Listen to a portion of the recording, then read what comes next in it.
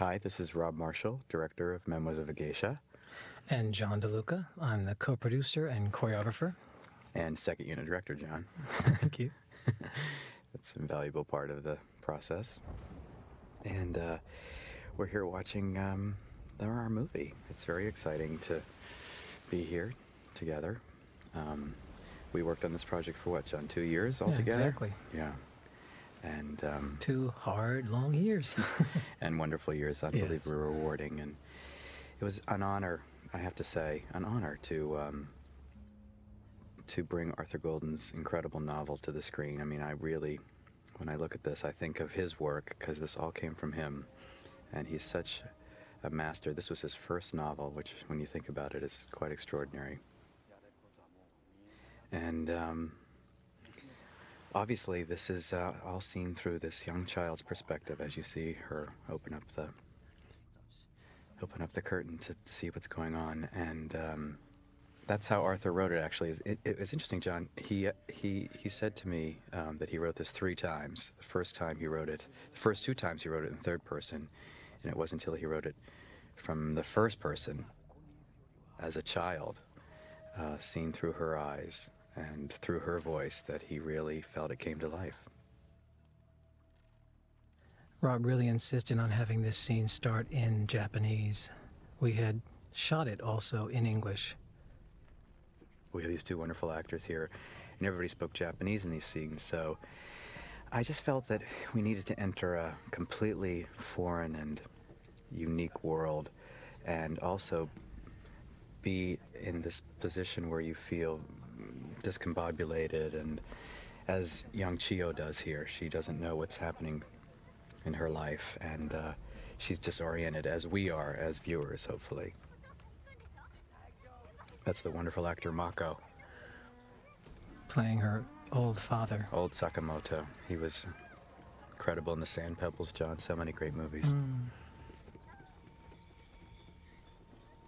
This opening was incredibly hard to create, because there's so much rich material at the beginning of this novel, and both Robin Swicord and I worked very closely with Arthur Golden, trying to figure out how we would condense the opening of this movie, condense the novel so we could put it in the movie, and it was not easy.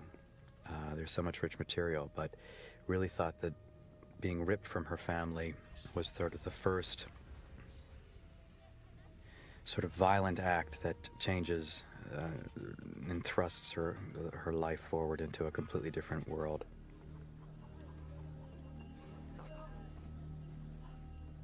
There are also many more words here, much more dialogue, that Rob chose to just delete and just really move this at a breakneck speed. Mm-hmm. I think the beginning of a movie is so key. I actually learned that in theater from Hal Prince.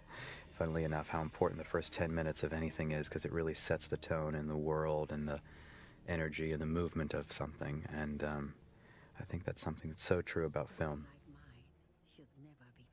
And now we hear, for the first time, English. This is our narrator, and who's the older Sayuri's voice. And it's almost as if she's translating her story for us now. We've heard the Japanese up until now, and now we begin to hear this this story told in English. For the Western world. Mm-hmm.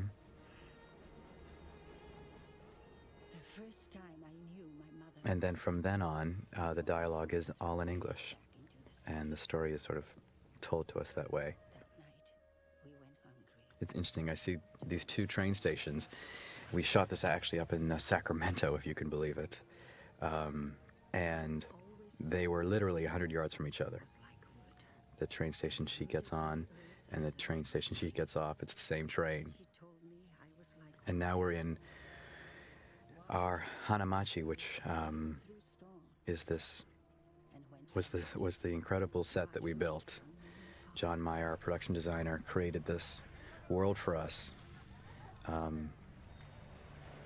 And it was very difficult, because we wanted to shoot in Japan, but we found that there were very few areas that had a series of streets that still look like they did. And this takes place in 1929 here. And so we realized early on that we were going to have to build. And of course, shoot in Japan for many things that were untouched by modern times, like gardens and shrines and temples and things. There she is. Yes, the entrance of Gong Li, the great actress from China, so well known, and it's the first geisha we see in the movie as well. She floats off into the night. She does. What they call it, butterfly of the night. This is very. You can still feel this when you're in Kyoto now. You can see a glimpse of a geisha sort of disappearing down a side alley. It's really quite remarkable.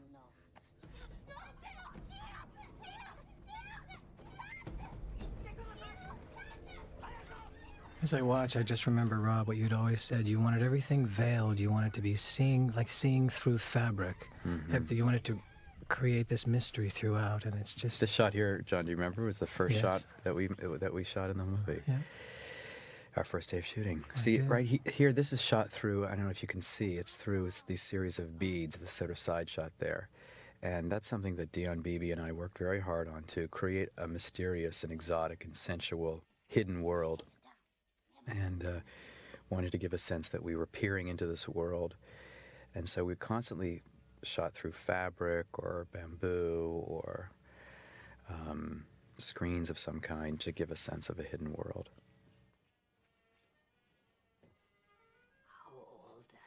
The actors here, Kori Momoi, who's one of the great actors of Japan, she plays Mother.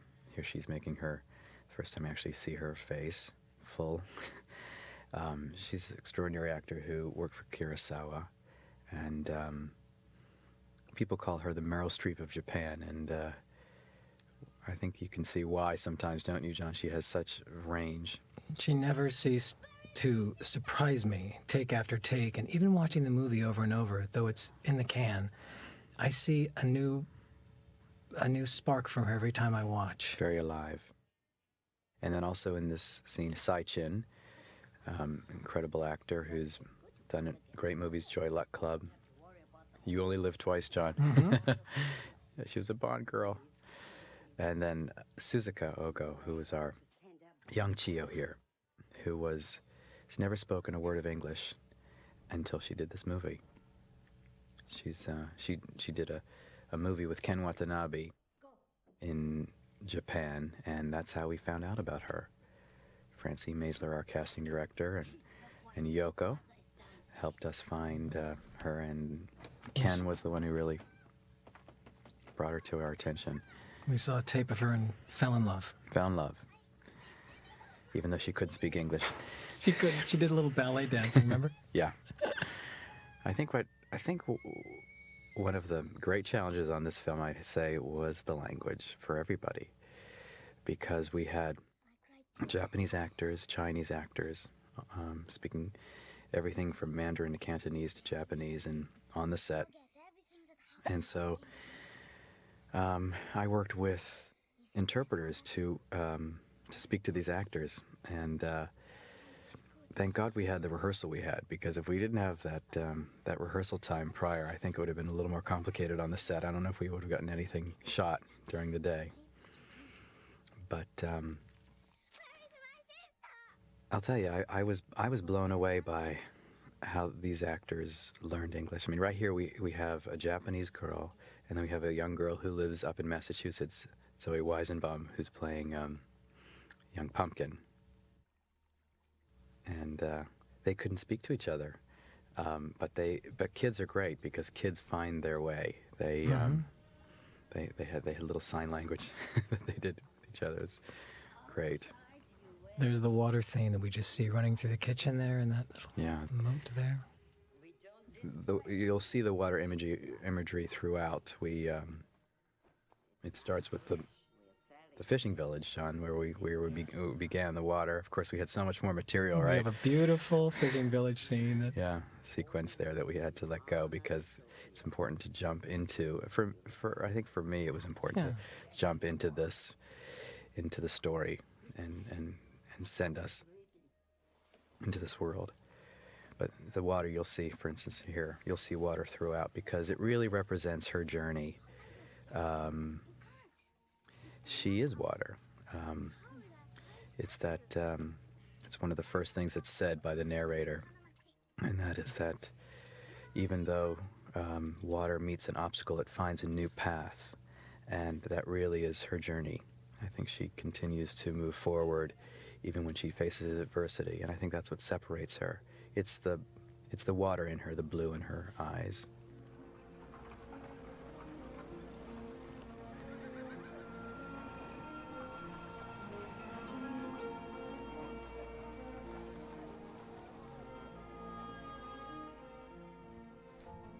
Colleen Atwood was our costume designer on this movie, and we were fortunate to have worked with her before in Chicago. In fact, we carried a lot of people from Chicago with us onto this movie. We, not only the costume designer, but also the production designer, John Meyer, and the cinematographer, Dion Beebe. Another example here, John, of shooting through fabric. And the screens. Yeah. That was really a wonderful, comfort for me to have people I'd worked with before, and it really gave me a sense of security, and we have sort of found a language, and I think this was the challenge of a lifetime for all of us. I mean, everybody said it to me every day, didn't they, John? Yes. And they're also not only uniquely and sublimely gifted, but they're just great collaborators. They're great and that's collaborators. The way Rob works. Yeah. I like to involve people in decisions, but in everybody. We talk about if I'm having a meeting about, for instance, Gong Li's kimono here, the sort of robe that she's wearing here. I want the cinematographer and the production designer and everyone to be aware of the color we've chosen and why, and so try and involve everybody. I think it's maybe coming from theater. Gong Li is making her English language debut in this movie as well. Boy, did these actors work hard on their English. Goodness. We had, during rehearsal, we had about 7 rooms going at the same time. One room I'd be working on the scene work, and in another room John would be doing the dance work. And then there was a room where there would be dialect and language work, obviously. A couple rooms working on that. We had a room where Liza Dalby, our Geisha expert, was teaching shamisen and how to move and walk and pour sake. Tea ceremony was taught. It was intense. It was intense. Mm-hmm. But I did feel, I have to say, I felt very, I guess honored is really the word, to be working with these great actors, even though they were, not speaking English. I really felt I felt like I had a great communication with them, because I think great acting really transcends language. And their commitment was paramount. They had such immense respect for their characters. True. And for the piece as a whole. True.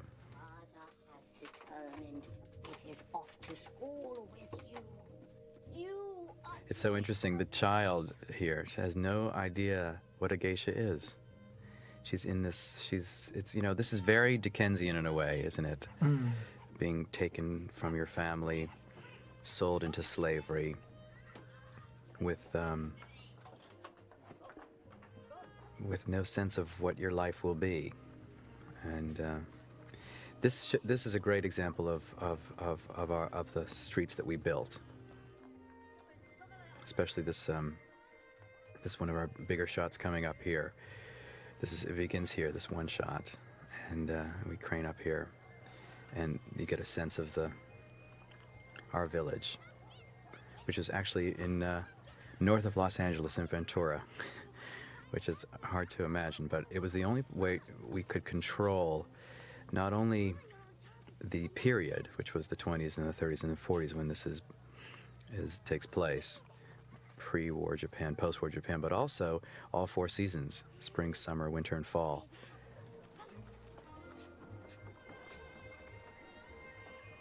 This here, funnily enough, right here, that transition right there, we are now out in San Francisco at Golden Gate Park. All our secrets are being revealed, John, I think. But it was so beautiful after coming back from Japan and having this world come to, because we saw little pockets of it, as Rob said, and then to see the whole town take shape as it would have looked. Yeah, I mean, it was interesting. We could never have done this without going to Japan. For instance, we went to the Sea of Japan, hoping to shoot there, and that was what helped us find the Sea of Japan, the opening sequence. We looked for, Northern California was unbelievably similar in terms of terrain, in terms of the look. So that was invaluable. I mean, obviously, the whole point of this movie is to take us to a different world, and then, of course, we were lucky enough to shoot in Japan. And you've seen examples of that already, the shots of the mountains. This dance teacher in that last scene was Miyako Tachibana, who was my Japanese dance assistant. Yes. I also had an American, Denise Fay, was also on board. But Miyako was invaluable in terms of keeping me on track. Yep. And inspiring me. Yeah. Here we are in Granny's room.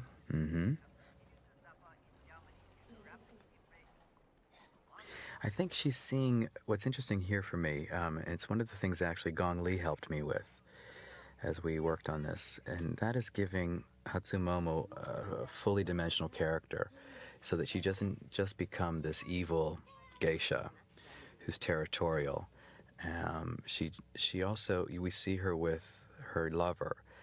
I mean, one of the most incredible things about the geisha world is that at this time, geisha never married, and they had no choice in terms of love. They had no choice in terms of who they loved. So if there was a love of theirs, it had to be secret and hidden, and that's what Chiyo catches a glimpse of out the window. And I think ultimately it's that lack of being able to own your own heart that I think really destroys Hatsumomo ultimately. I remember, I'm sorry, I was just going to say, I remember working on this scene, John. I'm sure you're going to say the same thing. I was. This scene was extraordinary in that both of these actors, neither of them speak English. So Gong Li is Chinese, and Suzuka, who is Japanese, are speaking to me through interpreters. And I'm speaking to them through interpreters, and they can't speak to each other except in the scene in English. And but the truly remarkable thing was, as we continued filming, it's always hard to make a day to finish your filming on time, and Rob's always trying to work as quickly as possible. He literally would forego the interpreters. He would understand. I don't know how he did it, but I would look, how did you know what she said? But there was some kind of communication that was deeper than the words, which was beautiful. Thank you, John. I think it was. I think it's just because after a while you get to know actors and you know what they're feeling even before they tell you, and certainly shorthand was something important. Also, charades helped a lot.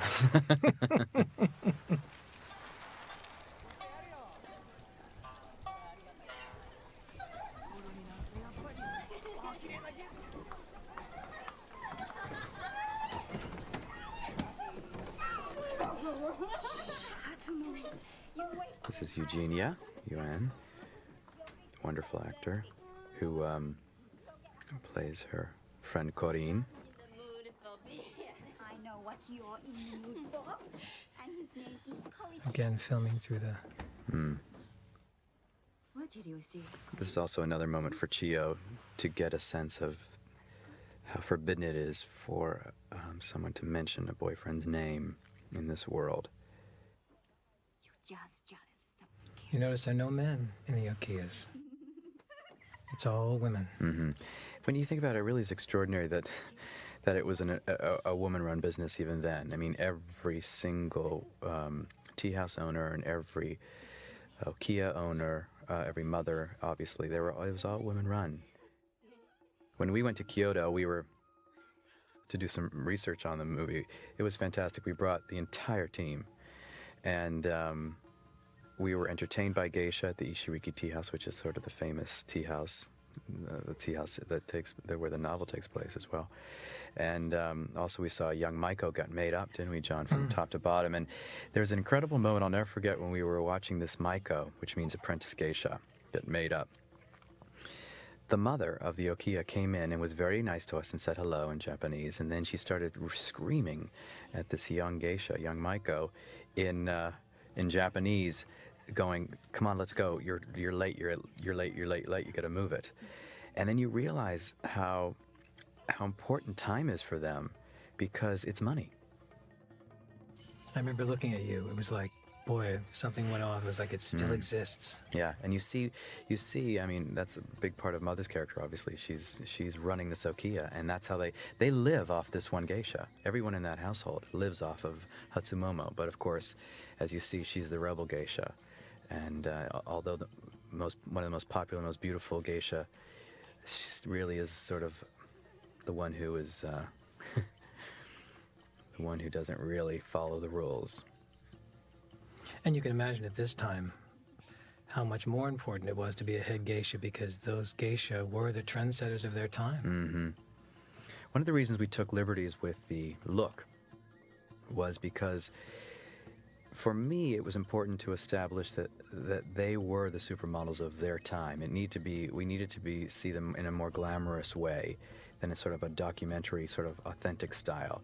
This is all a fable. I saw it as a fable. And I think that was very important. You know, we did an enormous amount of research for, I can't even tell you how long, so we would know from where to depart. And we only departed, I only felt we needed to depart from the reality of this world in order to serve the story. And it's told through a child's eyes, and it was important, really, to see it that way. That was the one blessed freedom Rob gave all of the creative team, was he wanted us to do the research as if we were filming a documentary, but then let it go and let your own artistic sense come in. That's all we can really do as artists. I think it's your impression of the world. And I certainly wasn't interested in doing a documentary of this fable. And I think it gave everybody the chance then to bring their artistry to it. You're right, John.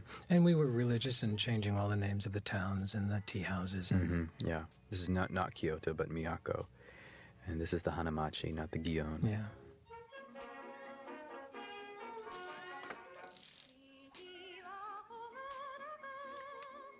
Another water image here. It was very helpful. Transitions to me are very important in film, because otherwise you feel the stop and start of scenes, and it's important for me to sort of at least make the attempt at trying to find seamless ways of moving in and out of scenes, so you don't feel that kind of, the seams, and the water imagery really helped me as the transitions were created.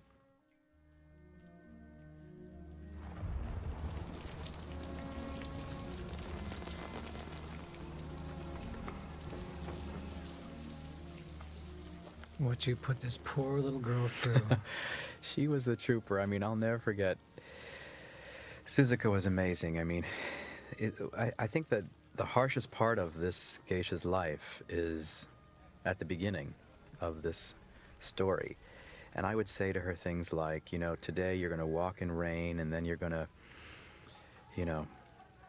fall off a roof and get whipped and learn that your parents have died. And she'd say to me, okay, because that's what she could say in English, okay. But I'm telling you, I've never seen anything like it. And still kept that smile on her face, Yeah. even though she was in the rain and got whipped. How many takes? Take Amazing. after take. Amazing. Extraordinary. Here she is running in the rain, freezing cold, and just it's something that Suzuka and Z shared, was this and is this incredible joy and spirit.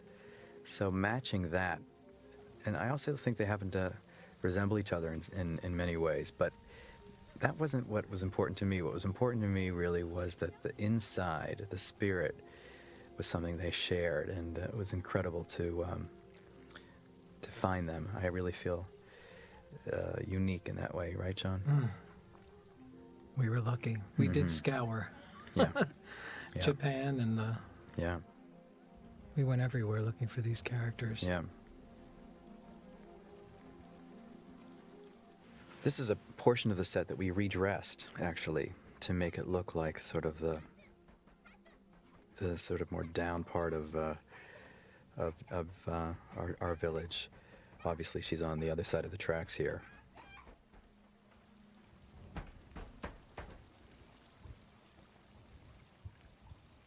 It's very much like Amsterdam. The Japanese prostitutes at that time used to sit in the window, as we just saw. You'll see another one coming up here. They sit in the window and wait for customers there.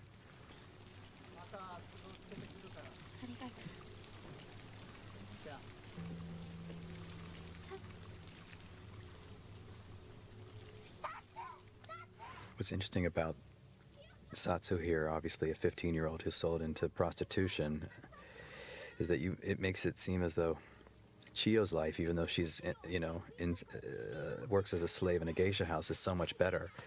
If you see, for instance, instead of the full white geisha makeup, the prostitutes only wear their makeup on the neck so as to not smear, because they have customer after customer. So you see it just goes up to the chin. And the obi is tied in front, if you can see that, where Chiyo's obi is tied in the back. It's tied in the front so it can be quickly loosened and unloosened. It's shocking when you think about a child of this age, John, being being sold into prostitution. And for people who don't know, the obi's that piece of fabric that goes around their waists. Thank you, John.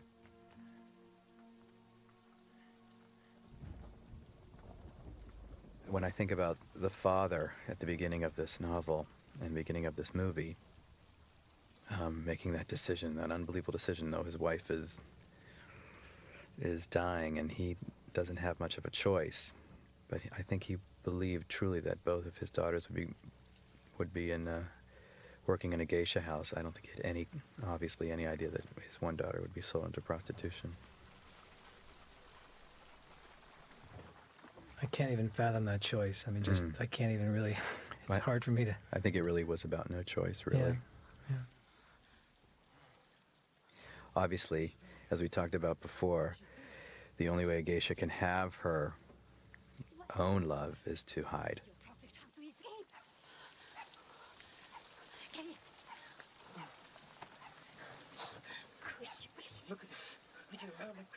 I have to say, when I watched the scene, John, that Gong Li could possibly be one of the greatest actors I'll ever work with in my life.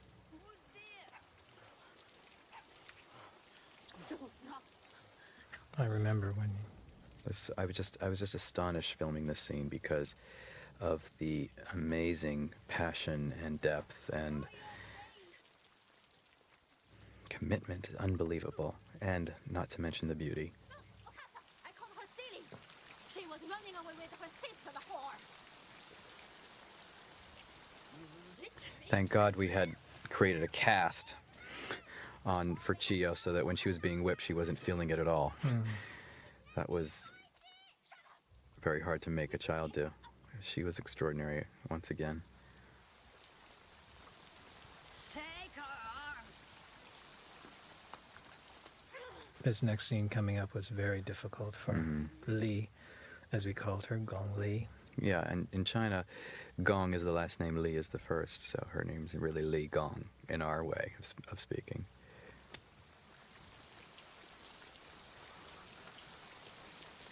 You are never to see him again. Huh? When Pietro, our wonderful editor, and I put this scene together, we really worked hard to be able to stay on Gong Li as long as possible here, as you see, because she goes through so many emotions, from anger to humiliation to sadness. Of course, she sees the child who's basically ruined her life. And Gong Li and I talked a lot about that, this exact moment being the moment that really changes her view of Chiyo.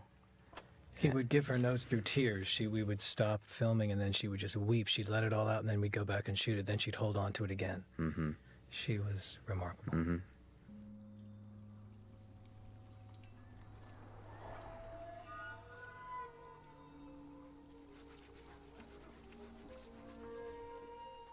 So obviously Chio's trapped here with no place to go and desperate to meet her sister.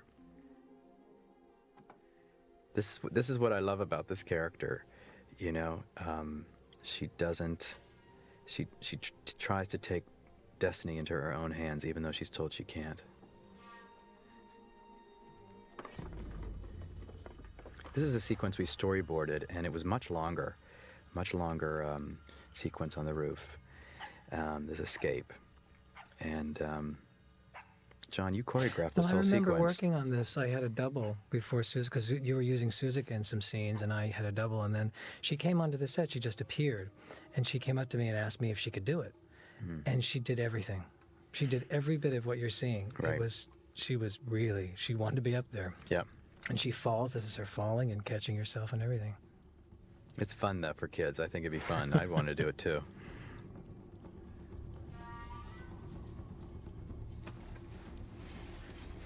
This is all built on a soundstage because obviously she can't be that high up with a child. So you have, and we didn't have to use any harnesses or anything like this. So this really is about, what would you say, John, about 20 feet up or something like that. Yeah.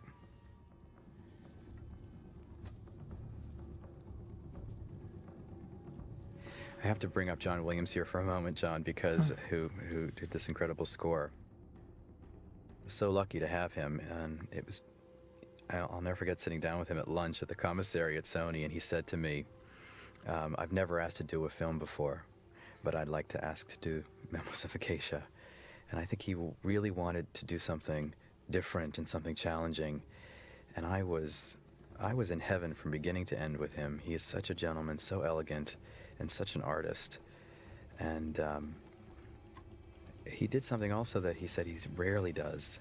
For this sequence right here, there were 3 different options, and which I couldn't believe. Very different as well. Some more abstract than others.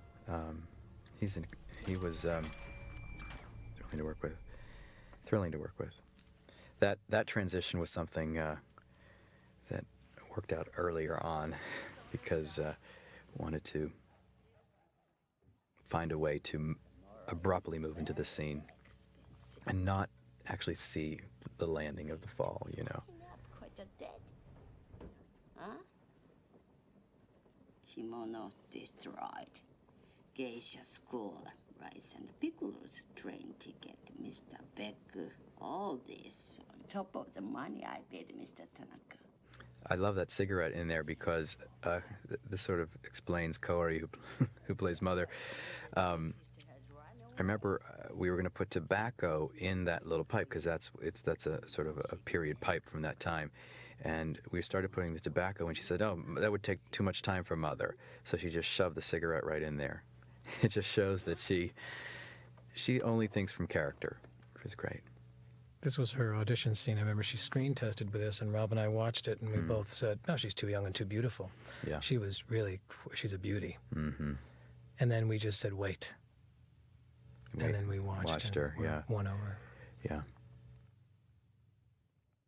Here are these funeral tablets. Yeah. That any Japanese watching would know. Yeah. Right now, you know that the parents have died.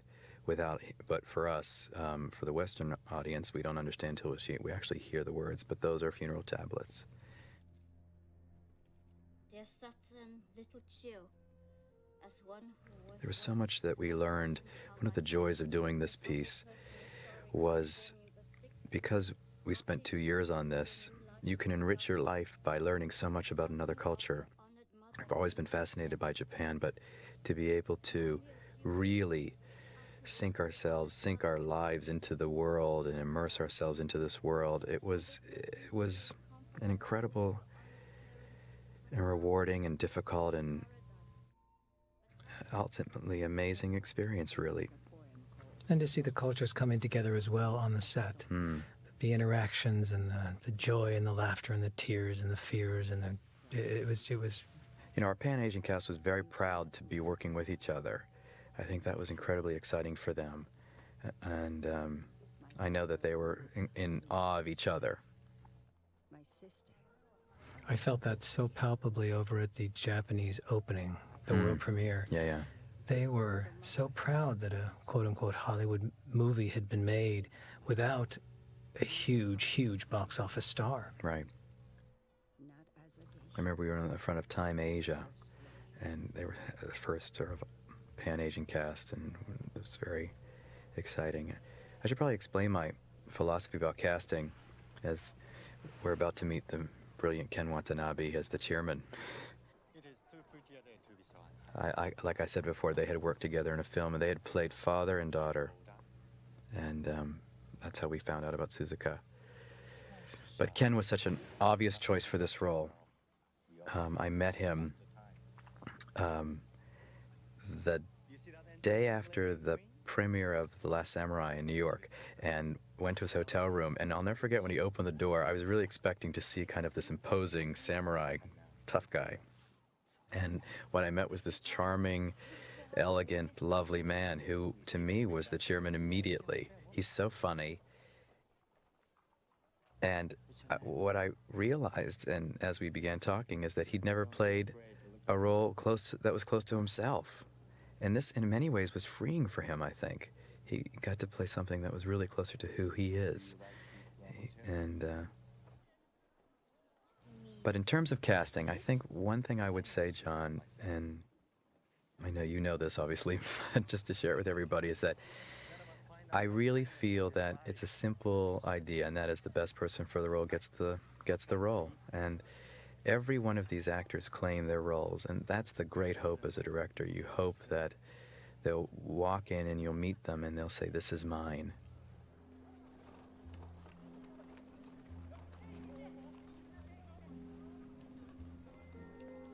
You know, when I think about this scene, such an important scene, because this small little meeting, this accidental meeting, changes the course of her life. I think because I think for the first time, this child experiences an act of kindness in a very cruel world.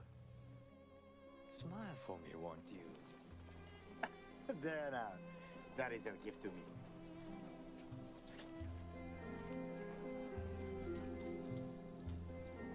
This will buy your supper. Now promise me one thing. Next time you take a tumble, no frowns. That's better. That smile. Yeah. I don't think, obviously, the chairman has any idea what he's done here. He's just seen a sad girl that reminded him probably of his children. But he changes this young girl's life forever.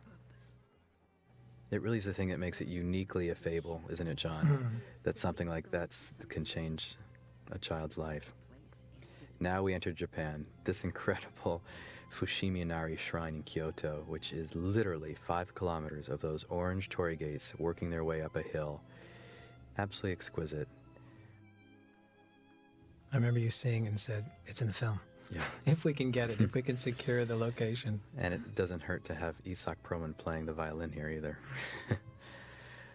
John Williams came up with this wonderful concept, which was that the chairman would be represented by the violin and ultimately played by Isak Perlman, and Sayuri's voice throughout her theme would be played by the cello, which is in our film played by Yo-Yo Ma. So we had two of the greatest soloists in the world playing the two main characters' themes. This was an incredible temple in Kyoto that we filmed, and to me it's the end of Act 1.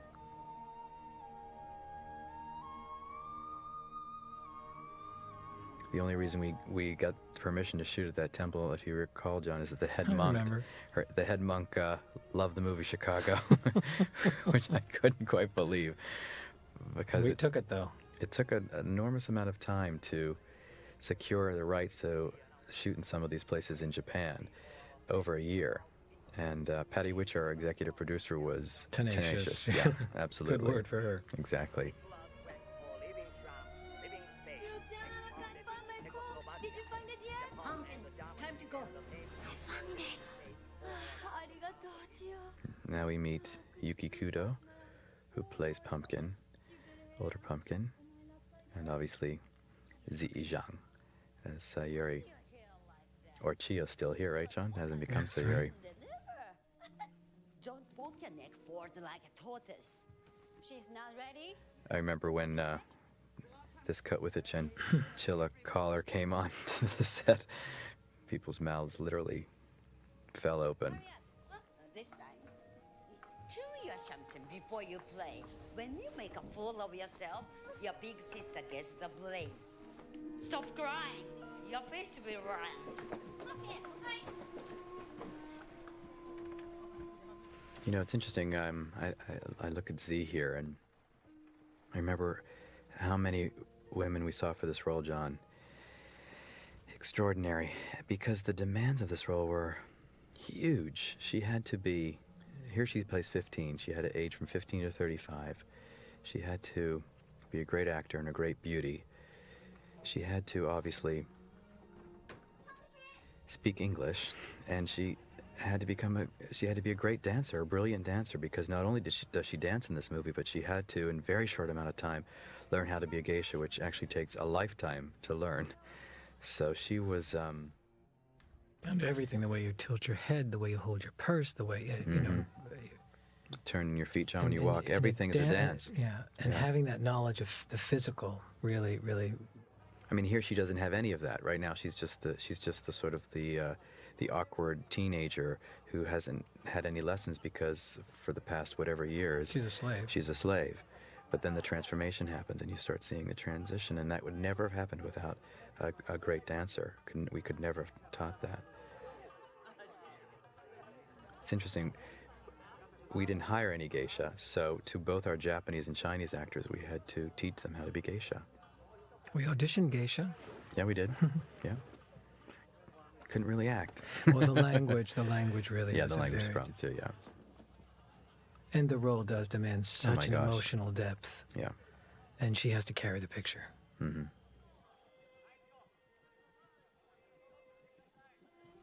This was invented from something that wasn't in the novel, her seeing him.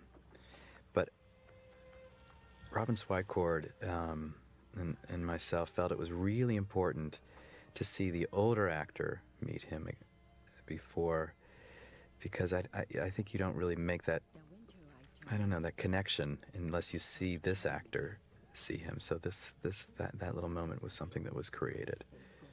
And you also, I remember you saying you also wanted to keep the chairman alive, which was, I think that helps.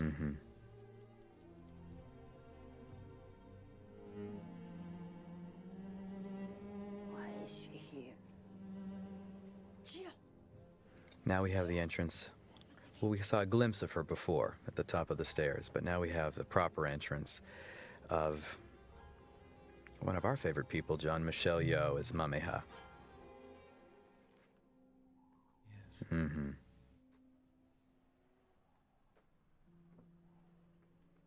A great leader for the company, I have to say, too. She'd worked with Z before in Crouching Tiger, Hidden Dragon. She never worked with Gong Li before, but knew her well. I think kind of knew her from around cinema, obviously, and became great friends with Ken Watanabe and Kori Momoi. She just really is an extraordinary leader. And I think to know her is to just warm to her. Yeah, Be a immediately. friend Well, she's very forever. much like Mameha, I think. Yes, she is. She's wise and elegant and kind. I can always sell you to Mrs. Tetsuo. With your eye for beauty and nose What's interesting about this scene is that what's being said is not really the scene's about. It's all these little formalities. It's very Japanese in a way, because it's all, the Japanese have this incredible formality to their language and to their way, where ultimately, when I've dealt with them, and I know many people feel this way, that they rarely say no. But even when they mean no. So you have to learn, it's very gracious, actually, I have to say. But that's very much what the scene is about. It's really, this little move of the teacup is very much like a chess move. And that's really what this scene is. It's a little chess game between these two very strong women. If Chio hasn't repaid her debt within 6 months after her debut, Impossible. Too little time. then I will pay you twice over. What? No geisha could ever. This is very much sort of a Pygmalion kind of thing when you say John Shaw. It's Dickensian in a way, too. The woman that comes to Part in her future earnings. be the mentor to the young apprentice. In a mysterious way. In a mysterious way, exactly. Exactly something. She isn't in it for the money. That much is for certain. Rumor has it, ever since the Prime Minister bought her Mizuage, she's been rich. Mizuage? That's so? I remember when I read the novel Mizuage, to me, maybe it's because I know French or something, it was Mizuage or something to Yeah, me. I had a hard time. It was incredible learning all of this, and it was really helpful. Jessica Drake was our dialect coach on this, and do you remember, John, we all learned, of course, all of the exact pronunciations of everything, but she was very helpful, and I remember giving us lists of things and how they're said, and you know, and obviously trying to coordinate all these different actors. I mean, we have 2 Chinese actors here and a Japanese actor here, and it's both Lee and Z are speaking English for the first time in a film, and Yuki Kudo as Pumpkin actually lives in Los Angeles and speaks English beautifully. So she actually had to bring some of her Japanese accent back into her language, as the other actors were learning to reduce their accents. This tiny world of women, friend turned against friend. And now the 2 greatest geisha in Miyako at war over me. Hatsumomo at my back, Mameha calling, offering me the chance to become one of those. This is once again our Hanamachi John Mayer built, and obviously example of having to do it in another completely different season. Here we are in winter. Chio is my new protege. And this is Kari Tagawa, who plays the Baron. Lovely as her big sister. Mame has Donna. I mean, has Donna, and remember, John, he was in The Last Emperor. He role in The Last Oh, Emperor. that's right, Yeah, yes. and he was Someday, if you are fortunate, thrilled to be working on this movie. I remember how happy he was. And again, as Michelle just said, don't kneel. this Donna is their patron. Mm-hmm. Well, I think here we begin to learn really what a geisha is. I don't think it's really clear that a geisha studies the way she does until we begin this whole sequence. I see water in you. And do they study? Yeah. Every geisha I would come upon, I would They can wash ask about their lives, and the first thing everyone said was, I have no time. Hmm. I have not drawn on those. They work, they dance all day and study the shamisen and entertain at night, and then sleep 4 hours and get up the next morning Yeah, and it's extraordinary. go back to study 2 days off a month. Well, they're about to, Michelle's actually about to say that they are moving works of art, which is really what they are. Everything about them is a performance. They are there to entertain as performers. Hatsumomo cannot tolerate competition. She's jealous of you. Not me, I'm afraid.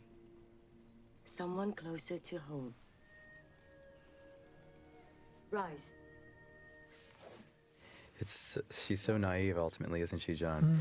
That she's not aware that Hatsumomo's jealous, actually, of her. How could she be jealous? How could this great geisha be jealous of this young girl? What she doesn't see is, because she has no self-esteem at all, she feels worthless. She has no idea how special she is, how beautiful she is. Does Mrs. Nita ever speak? And clever. Yeah. Yeah. Part of becoming a great geisha is being able to not only entertain the men, but also have great repartee and know what's going on in current events, and they read the papers You have a gift for expression. and know all that's going on. It's it really is, John. It's an extraordinary profession in that it's unbelievably competitive. And you have to, especially at this time, this was sort of the heyday of the geisha. And I would say that If you do not they really had to I mean, without question, be it top of their form, there were so many geisha to survive. Like I said before, the geisha were the ones that were the breadwinners for each house. And I don't think people realize either that a geisha could go to 10 or 12 tea houses in a night. That would be a normal night of work. This was exciting to create the sequence because two things are happening at once. Obviously, as we progress through the montage of her becoming a geisha, we also see at the same time she's preparing for her debut. And so we're going back and forth between the two. And this felt actually, in a funny way, very much like a musical number as we created this, didn't it, John? Because it was all about transitions. It felt like a piece. And in an odd way, this is the centerpiece of the movie. We had, it's always very tricky in film because you have to condense material. And so in a short amount of time here, we had to show all the different things that she had to do to become a geisha. And she has a very short amount of time to become one, but the fact that she's a natural is something that helps her, obviously. Here, for instance, having to play the shamisen after putting her hands in ice, so that the idea is that when you're nervous and you have to play the shamisen, you feel like your fingers freeze, you'll have been able to master the feeling of that and be able to play through that. This is a shot of our dog, Gilly. Right there behind the wheel. Here she is. She was on the set every day. Yeah, she was on the set every day. But the transitions, for instance, of falling into that rice, John, coming out of that into the powder of the powder box there. It does all move like a dance. Mm-hmm. And this, we were lucky also, we wanted to find a mameha that had knowledge of dance. Had to, because she had to be the teacher, obviously, so she had to be a brilliant dancer as well. And Michelle studied in London at the Royal School of Ballet. And really did beautiful in our geisha classes. Yeah. No, she's. I mean, many people know her from her martial arts work and so forth, but she's an unbelievably physical person, and a great dancer, and learned so much about becoming a geisha very quickly, and knew that she had to do that to play mameha and really be the teacher. Well, dancers also, the discipline is crucial in a dancer's life. They're disciplined to a fault, and with that, you understand the discipline of a geisha. True. I mean, so many interesting details. Obviously, painting your eyebrow with charcoal. I mean, that you literally have just, blown out, and extraordinary. And this is the wax that is put through their hair, which it's odd combination of beauty and cruelty. And the harshness of their life, what they have to go through to become this incredible thing that is a geisha, which is almost impossible to really explain ultimately what it is. I think that's what the movie is in some ways, trying to explain what that is. And their lush pillows. Unbelievable. That's the idea, obviously, is that you can't fall off the pillow to ruin your hair. So the rice is put there, and now she obviously has to go back to the beauty parlor and have it done again.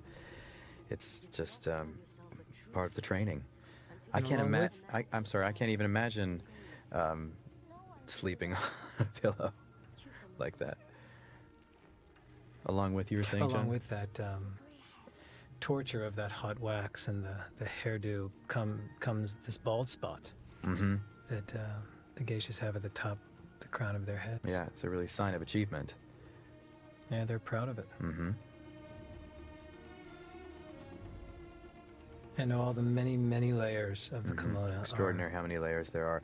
I remember we would have the actors, we'd call the actors, and I'd find out, someone's in wardrobe and they're dressing. And I would, at the beginning of the process, I thought, they'll be on the set in about 15, 20 minutes. And it was an hour later, because it literally took an hour, sometimes an hour and a half, to just put on the kimono, because it's layer after layer after layer.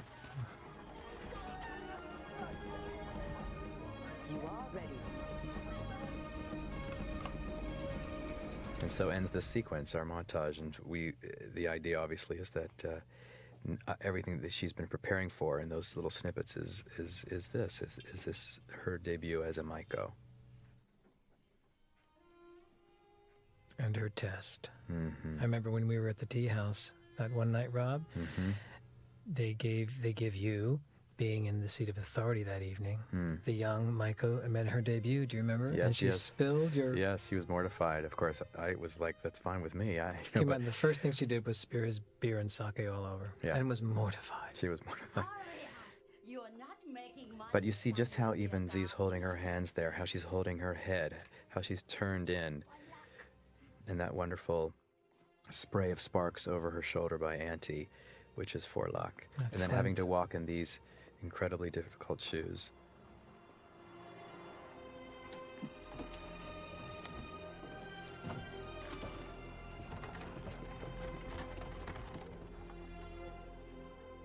I remember we did that as all as one shot. We cut into that, but we actually did that whole long shot as one long crane. Was it a crane shot, John? Or was it a dolly shot, actually, wasn't it? Both, yeah. You will be known as. This is our sister's ceremony. Mm-hmm. Once again, shooting through. This is actually through a wall. A cutout on a wall, stone wall. Granted me my new name. I felt little Chio disappear behind a white mask with red lips. You know, when I think about this movie, John, I also, think very much about our producers, Doug Wick and Lucy Fisher, and how incredibly supportive they were. They worked incredibly hard to get this to the screen. Steven Spielberg, who came along as producer as well for us, was, it was how many years in the making? I mean, Steven at one point was going to be directing this movie, and it was, they held on to this because they believed so much in this. I think the universality of the story, and the triumph of the human spirit, ultimately, I think was very important to them. And we were very lucky to be working with them as we shaped this from beginning to end. They were very helpful in terms of script, and were there for every step of the way. Every step of the way. We have the pleasure to witness the debut. They're great collaborators and great friends.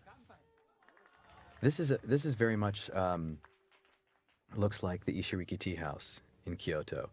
Very similar. It's actually based exactly on the room that we were entertained in, and it's all about this. It's you come to the tea house. This is where you perform. You are now on stage, and everything you do, as you see here, how she bows, how she is about to pour the tea here, as she pulls her sleeve back, and she reveals her wrist, which is a sign of sensuality. Seduction. This was reminiscent of what you were just talking about, the Maiko that, and during her debut, she fails. Don't tease, Baron. It is her very first time. So, John, this is your Yes. incredibly difficult fan dance. How did we have cut down for yeah, to keep the story rolling along. it's as Rob part of always it. I tells know. me. It always is tricky. Well, it was the same in Chicago. You know, as Robbie always said, he was a director and choreographer, and the director would always win. You have to keep the story moving, but Although- she did a beautiful job on this. The detail. I don't think in some ways it looks simple and effortless, but it's so difficult, isn't it, John? Very difficult. Because it's so exact. I mean, John, because you were a Bob Fosse dancer, I think that sort of isolation and attention to detail is something that comes more easily to you. Well, like any dancer, and just the eye for detail.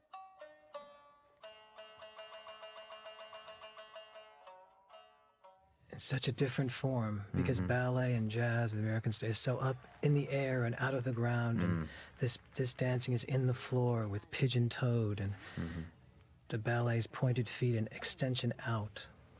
And how long did Gong Li work on this fan trick? 1,000 times a day. She would do it. 1,000,000 times. Her name is Sayuri. There were actually 3 tricks in there, and I said, choose one, and then she said, I'm doing them all. And then I didn't want her to, but Rob said, let her do them. Well, she needed to upstage Sayuri. Here. Call herself a geisha. So it's Lin Kuai did such an incredible hairdo for Hatsumomo here, and that little loose part that she shows that she's really the rebel geisha, because that's something a geisha wouldn't do. There's so much I would like to say to Hatsumomo. Sometimes the smartest remark is silence. What better advice to follow the Even how they pour that sake-jan is all, it's all very, very specific, isn't it? Yes. Of course. But it's been such a very long. It's so interesting because I think it really is a misconception as to what a geisha is in the Western culture. I mean, certainly I believe they were glorified prostitutes. I had no sense that the word geisha means artist.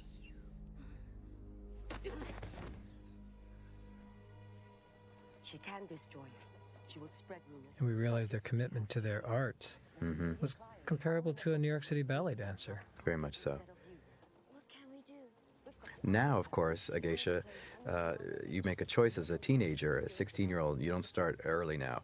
At age 16, you make a choice that you want to become a geisha, like you would want to become a ballet dancer or a model. And I think they do it now really just to study the traditional arts. We may find Nobu quite a challenge. He does not like geisha. This was an incredible set that John Meyer built on a soundstage at Sony, if you can believe it. Obviously, because we were recreating the sumo matches of 30s. And one of the joys of this was, this is so authentic, everything about it. We had incredible sumo fighters, wrestlers with us. It was really an honor to have them. Another Herculean effort by our executive producer, Patty Witcher. Yes. I said, I'd like to have some Japanese sumo wrestlers for the sequence, real ones. And she said, well, that's impossible. You can't do that. Well, she didn't say you can't do that. She said, I think that's impossible, Rob. And I said, well, let's see if we can do it. And of course, she delivered incredibly. Here they're introducing the fighters in the ring. We are harnessing the power of water to bring electricity to some of the smaller villages.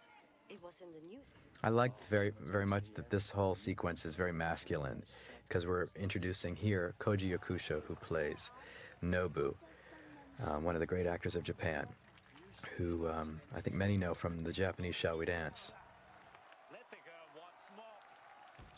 Somebody said to me early on, because I was just learning about these actors, had seen some of their work, had seen that, but didn't really know extensively their work. And Francine Maisler said, oh, well, he really is the Al Pacino of Japan.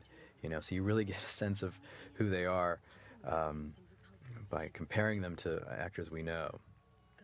He really fought for this part. We saw him in Japan, and his English just wasn't up to it. And he kept working and working, came to L.A. and auditioned again and again, and won it. These are two very well-known wrestlers. These are the ones we had, and the referee is a national treasure in Japan. Kind enough to explain the rules of the match.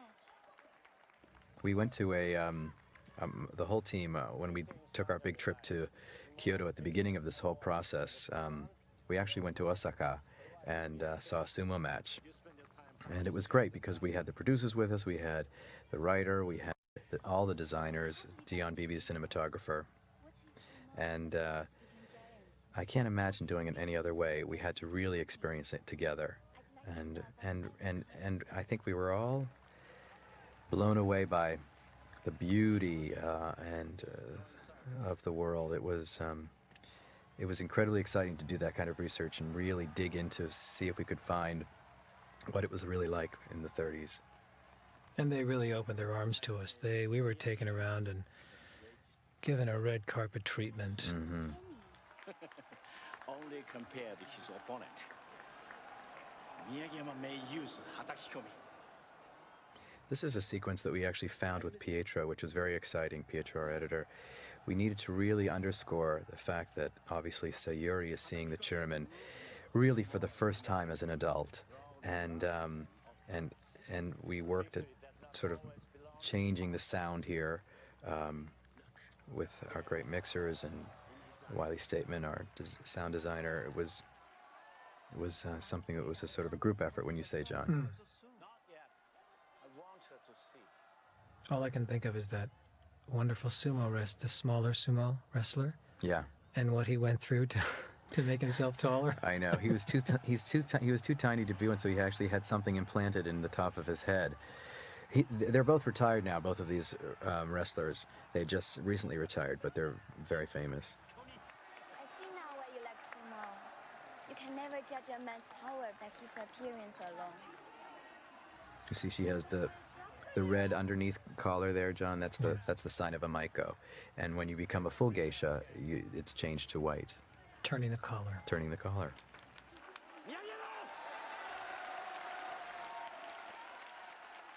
Chose to use Japanese as a sort of a flavor throughout the film. So, because once again, this is being translated to us by this, as you hear by the storyteller, by the narrator, Sayuri. And so, I felt there were places where we didn't need to understand. We just needed to get the sense of the flavor. So you hear Japanese. A lot of the sort of background is all in Japanese. It's part of the reason we loved using the accents and letting those accents become, stay the way they were. The Japanese people had very thick accents, and I do feel as I'm watching it, I'm watching another world. It helps me. I think you've always felt that, Rob.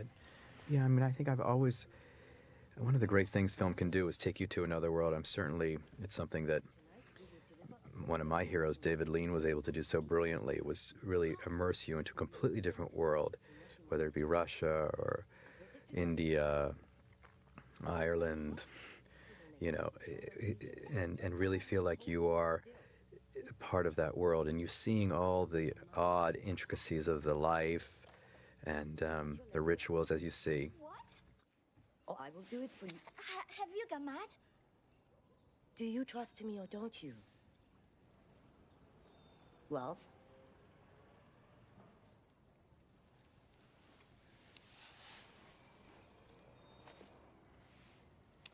Go ahead. This was a fun scene to film for Z, who's very funny, and she never gets a chance really in the film to show much humor, but obviously. The great thing about Z is we'd be doing very emotional scenes, and it would be over, and she would just, she would come to life again, John, and you remember. She's not precious with it. No, she just loves life, and she's just infectious to be around. I really feel that an actor like Z comes along once in a generation. All the combination of all those things in one person. This is our Dr. Crab. Yeah, Randall Duck Kim. Very prominent New York actor. Mm-hmm. New York stage actor. Yeah. He read for every role in this movie, I think. He did. And the great thing about him as Dr. Crab for me was that it's kind of a loathsome character on the page. Even the sort of the characters that are creepy or odd, you still want to understand them and feel them and make them human, and he was able to do that. You like them, even if they're strange and odd. And only she knew the rules. Ekubo. At the right moment, slip it to Nobu. Discreetly. Beautiful door of Mount Fuji there, John. I didn't really get to show that much of John. John Meyer had all these incredible sets and pieces sent from Japan so that we could use. And a perfect example is in this scene. There are two tea houses, tea house restaurants that are connected to each other, and we call them the veranda restaurants. And if you look carefully, the one that Hatsumomo's on is sort of made of, almost looks like thorns, and Sayuri's restaurant, where she is all water design in wood. It's just something as subtle as that. John Meyer, worked from the story to create these sets. It is a trinket. I found it a few days ago. I had no idea you were so sentimental. I remember one of the tricky things about this, John, if you recall, because at nighttime, for whatever reason, it was freezing where we were shooting, and so we were always concerned about the breath coming out. With what's that called, John? Fog, smoke. You could see their breath, and so a lot of times they had to actually suck ice before the scene started, so there wouldn't be so much breath. It helps. It does help. Doesn't. Such a joyous moment, Sayuri. You're finally getting what you deserve. How lovely. This is a crucial scene for the chairman, obviously, because if he sees Nobu's interest in Sayuri clearly, and it's you know, he saw it at the sumo match, obviously, but here he sees it actually really take on a whole nother form, and I think he realizes that he has to step away, which is, of course, his great tragedy, and it's something we don't learn about till the end of the movie, but it's I mean, one of the tricky things about this movie is that you're seeing it all from her perspective, so we don't learn much about what the chairman's going through. We have little glimpses of it throughout. And that was one of the challenges of editing, to be quite honest, was how much of the chairman's heartbreak can we see without giving away everything at the end. So we realize, obviously, that he's loved her all along. But that moment for him, I mean, Ken was extraordinary that way, because I would have to say to him, we have to see what you're feeling, but not in such a manner that you're indicating what you're feeling. I mean, it's a really fine line for him to tread. And it was not easy to do. But it was a real balancing act. Men like that. We call this mizuage. And to become a full geisha, you must sell it to the highest bidder. This is a tunnel we used 3 or 4 times in the movie, right, John? Because they're all over Kyoto, and they're wonderful. They really give a sense of that maze-like world of the geisha, of the Hanamachi, which means entertainment district. And we would just redress them. Yeah, redress them with different woods, different siding, all imported from Japan. Mm-hmm.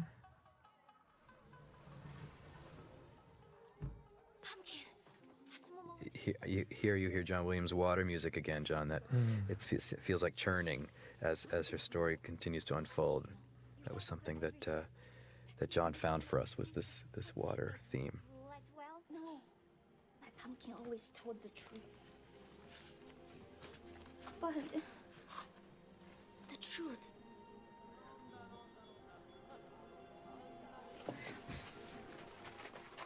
When I see this scene, I think of Dion Bibi, because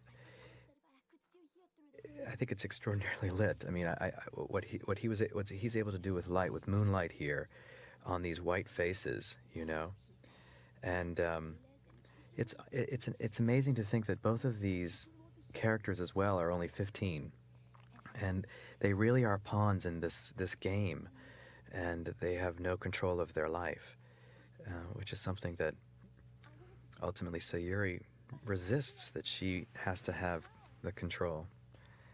She has to be able to have a voice in her destiny. Of course not. Is Mame-san cruel to you too? No. She's so kind to me. But sometimes I worry she's taking me further from the things I want. I think it's an important line, isn't it, John? Because the only reason she has any interest in becoming a geisha, really, is to reach this man. Because it's the one thing, it's the one hope that she has. She holds onto that handkerchief. It represents hope in a very hopeless world. Don't worry about me, Chio-chan. I'll be fine. Better than fine. Mother plans to adopt me, so my dream about Poor pumpkin.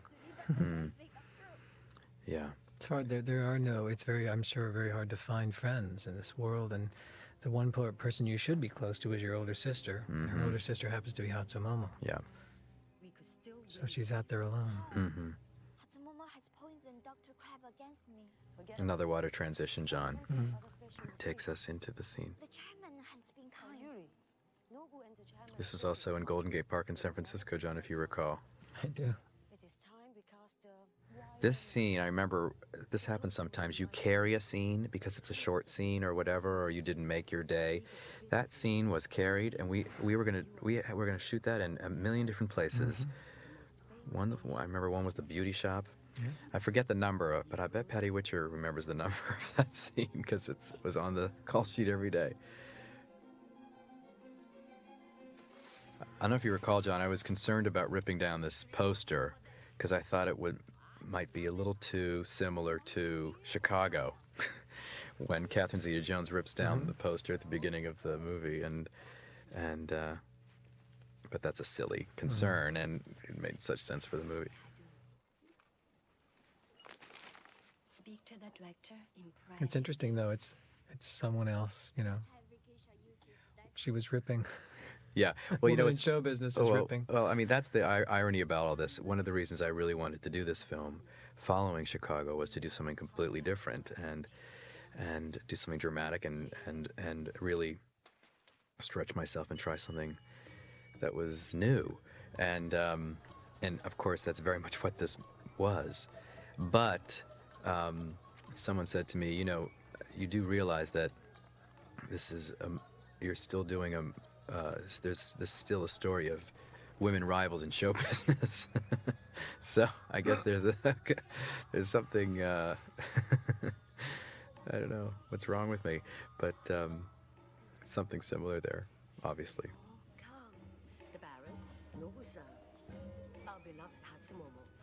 This is the first scene we shot with Z and with Michelle backstage.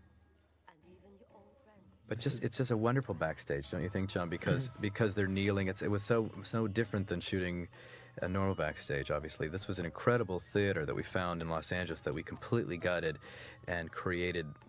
I mean, all the audience are on their knees. They're all on pillows on their knees, and this, of course, is the Spring Dances, John, which you did an enormous amount of work on.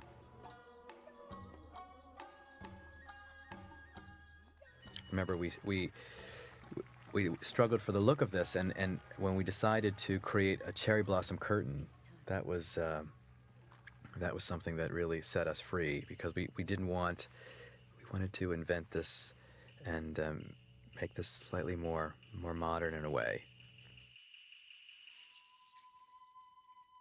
So why don't you tell us the story, John, of this dance that you created here? Well, it started from, I made a dance DVD, and one of the images that everyone fell in love with was with these 8-inch black lacquered shoes. And so I took it, and what I found out was that these courtesans wear them in these processionals. So I made her a courtesan, and she has been spurned by her patron, and flips out, goes crazy, and goes out in the snow, and is off to commit suicide. Suicide being a huge theme in their dances. So this is actually in some ways kabuki inspired, is that right, John? Absolutely. And the story is, she knows this woman as well as she knows Sayuri, Z. You know, she knows every movement means something, and this poor woman will be, you know, all her earthly possessions now will be ripped from her. Colleen, our costume designer, worked very hard. I wanted this robe to be ripped off in the middle, and I didn't want to cut away. And she worked and worked and worked and worked and finally figured it out. But the idea of this lonely figure in the snow, what's interesting about all of this and sort of the madness that she goes through and the fact that she ultimately is on her way to commit suicide, I think the reason that really struck a chord for both of us was the fact that it really in some ways mirrors the frustration of what she's going through in the real story, and the fact that she has no voice and can't speak, and the emotion behind having to hold on to all her secrets and not being able to love who she wants to love, all that frustration, I think is why Sayuri succeeds so brilliantly in this dance. Exactly. I would have long discussions with her about that. Once that curtain opened, she didn't even realize in rehearsals of her own rehearsing this dance in the film, of course, how much emotion she would have when she went out in front of these people, and how much it correlated, how deeper she would go. Because she's dancing for the chairman.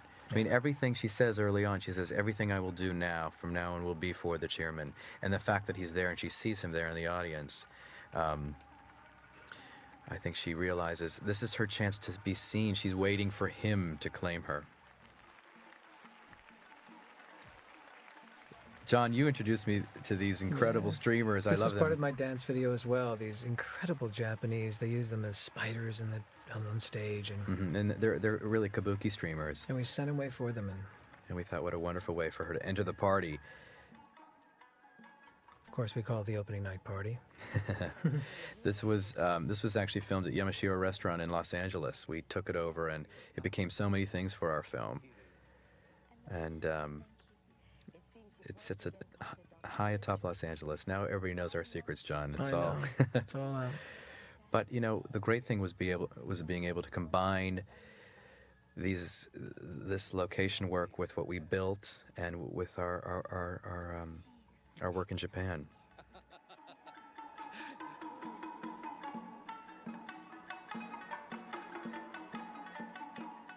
There's one of our players, John, who actually played in our orchestra for John Williams. Performance, don't you think?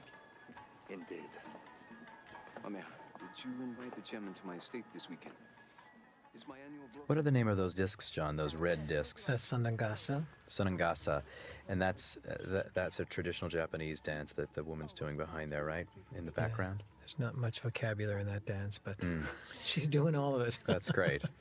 She's right there behind. Well, I love how the hat sort of is the disc as well. Part of the, yes, yeah, it becomes part of the design of the dance. No, their props are just stunning. The magic they do with very simple props. I think that's what we learned a lot about, which is the fact that simplicity in the design, the simplicity in their performance is what it's all about, the subtlety. And the care they give everything. It's funny because when I go there, you always stay the same person no matter where you go or what you do, but there are different aspects that come into your being. I place dishes down differently, and I'm aware of different things when I'm in Japan. This is Japan right here. This is actually the first shot that we shot in Japan. It's a bamboo forest just outside Kyoto, and we didn't have to do very much to it. No. It's right there. The most desired as well. Her first trip in a car. That was some car. Beautiful. Maybach. And here we are going to see the $100,000 cherry tree right there. Yeah. It was interesting. We built that tree. John Meyer built that tree limb by limb and blossom by blossom. And, it really is very much like this incredible tree in Mirayuma Park in Kyoto, which is, people come from all over the world to see this tree at cherry blossom time. And so we decided to build this grand party around the viewing of that one tree. To say to you for some time now. I'd like to thank you for your attention to Nobu-san. This is one of the rare scenes between the two of them. It was very difficult, actually, sort of building a story, a quote-unquote love story, around characters that don't meet and talk much. It's a very unique love story in that way. They love from afar, and it's not until the very end where they're able to be truthful. I don't think people really understand ultimately how important in Japanese culture it is to respect another man's wishes, especially a friend. In our movie here, obviously, Nobu has given his life ultimately for the chairman and became scarred because of it. And so the chairman owes him this incredible debt. So much so, he feels such he owes him such a debt that he can't step into the way of his love for this young woman who is the chairman's love. So it's extraordinary when you think about that, John, don't you? I mean, it really is that he holds that above his own heart. There you are. I have a present for you. But that's sort of one of the very few intimate moments they have. I'll show you my kimono collection. It's quite venerated. My grandfather and father collected kimono before me. I've given a number of valuable kimono to Mameha. I like to give presents to beautiful girls. The idea behind the design of this kimono room was really a cage. where she's caught. And once again, John helped Dion and myself create the sense of a different world, different space, peering in through the fabric here. And this is really a museum quality kimono that he's giving her as a gift. It's one of the sort of more extraordinary kimono in the movie. There were thousands of kimono in the movie, but this one is very rare. The detail is extraordinary. Don't worry. I interviewed Z at this function and asked her what the most difficult scene for the movie was for her, and she had said this scene. Mm-hmm. Because she's in a position where she can't really fight because of the position she's in, which doesn't make a lot of sense for a modern woman. So to place yourself in that kind of helpless position was so painful for her. And I remember we made a very conscious choice to show the layers of kimono as he takes them off of her instead of every single one when she's dressing for her debut.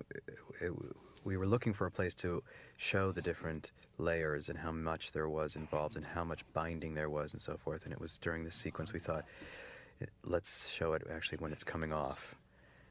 And as she clutches the handkerchief of the chairman. Yeah. We decided to shoot it in these mirrors, these incredibly antique mirrors, to really give a sense of her humiliation.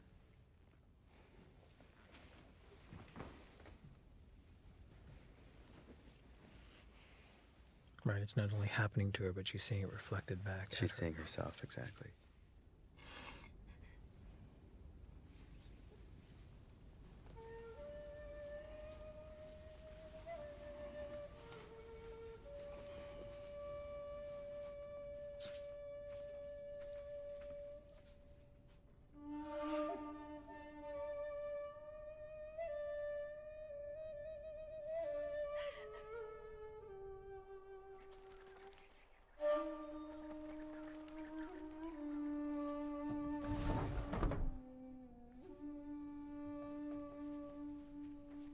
I heard a message on the wind.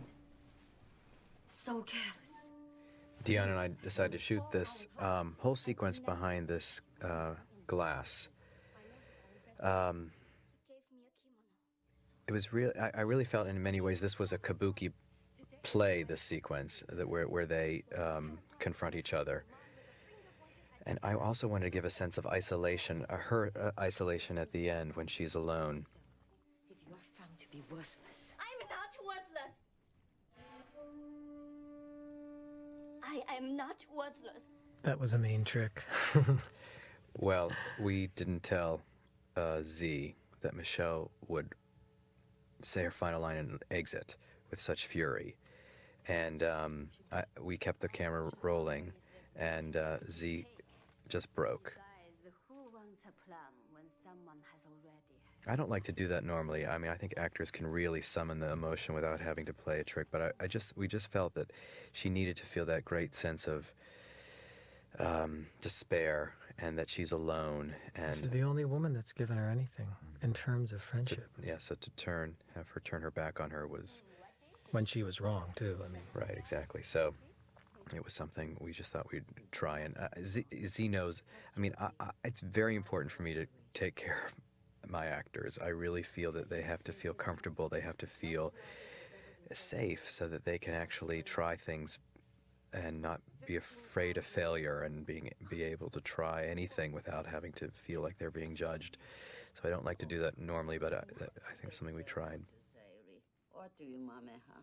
It goes to this Okia. All 15,000 yen. To this estate. I do not understand.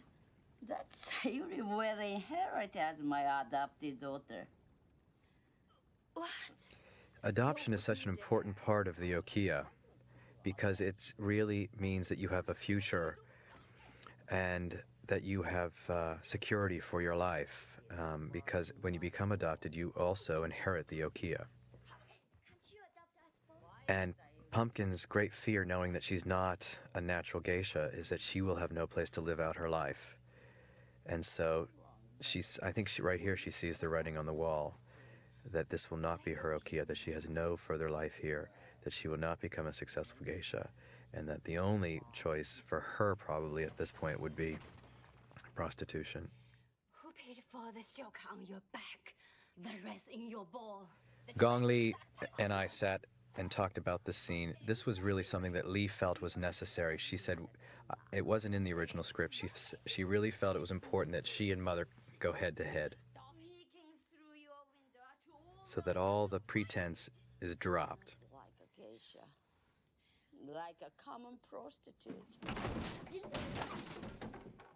Because the downward spiral has begun. But Sayuri? And the shift of power has started here, obviously. Huh?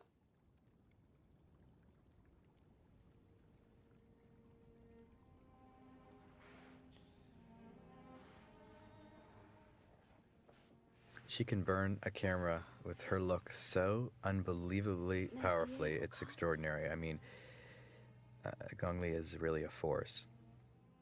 We will see. Won't we? Well, the depth of feeling. I remember her after her last night of filming, how you took her by the hand and walked through this Okia, and she just wept. You both didn't speak, and she just wept. She asked to walk each room and to remember what had happened in each room, and we're right, we didn't speak, but we just walked from room to room, and she loved this character, and it was very hard for her to let it go. Everything we wanted, you made it happen. Thank you.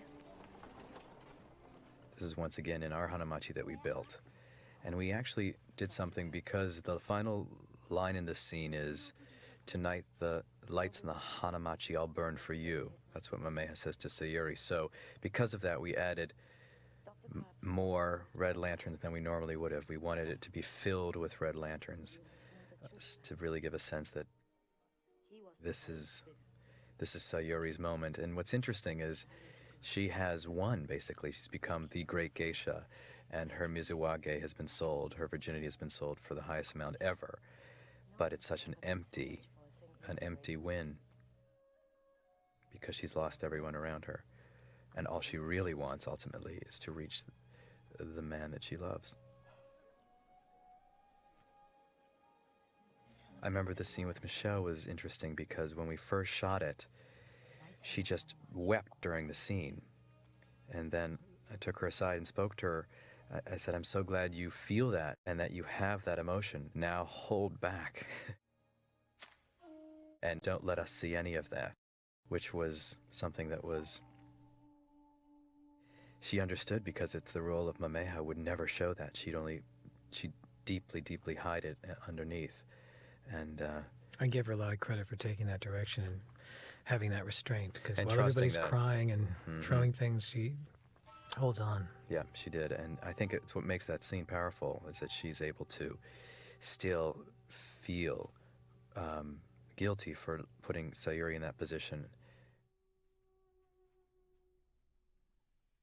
even though her heart is breaking because she's lost the Baron.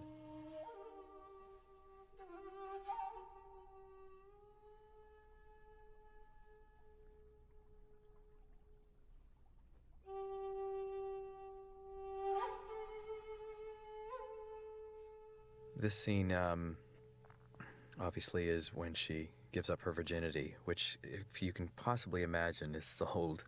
Of course, this no longer happens, and I think it was one of the most controversial things about the novel, and one of the reasons why some of the older establishment in Kyoto, for instance, weren't pleased and didn't like the novel and don't like the story, because it seems to, explore this idea of the selling of virginity, and obviously it happens no longer. But it did happen then.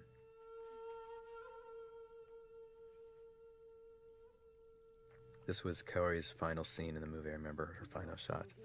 And I thought it was appropriate that it was her final shot in the film because she's able to show a more human side to the character now that Sayuri is full geisha.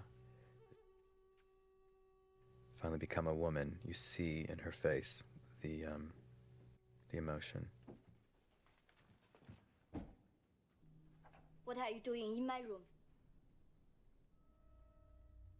This is something that was completely invented, something I found we needed to do. This is the perfect example of how you have to take a novel and turn it into a film. You can't sometimes do something, which the novel does very well, of slowly unraveling a character like Hatsumomo until she kind of just falls apart. I felt we needed to do something more economical and something in some ways very operatic, and so that's why this scene of Hatsumomo's is this is really her final demise. There's a moment here, I guess we just passed it, right, Sean, where as they were fighting, you see the lantern has fallen, and that wasn't intended. We choreographed it differently. Yes, but because it happened, we decided that's how the fire will begin, just as an accident. So sometimes it's great, for me anyway, to really be on the lookout for mistakes, because sometimes they're better than what you have planned. We wait for those mistakes. You wait. It's hard to pray for mistakes. We choreographed this fight very, very carefully, and the incredible thing about these two actors is we started showing them what to do, and they said, what is all this choreography? And they just jumped into it and started fighting with each other, throwing each other around. And again, so we had physical. Doubles for them to show them. No, Yeah. they wanted to do it all themselves. No, they had to feel it, yeah. But see, and then obviously they come back into the room and the fire has already started, and it happened obviously because of because they were fighting, and it was just, and then it was so right here, obviously Hatsumomo uses that idea and starts to burn down the Sokia, just burn down her life. Unfortunately, she almost did get burned. She did. Her hair went up. I have to talk about Gong Li here for a moment, because the day we shot this, she never left the set. She needed to feel the emptiness, the anger, the torture, the sadness, all of it. So as we were relighting things and moving cables around her, she just stood in one spot and never moved and just sat there crying quietly to herself so she would have the emotion you see in that face at the end there.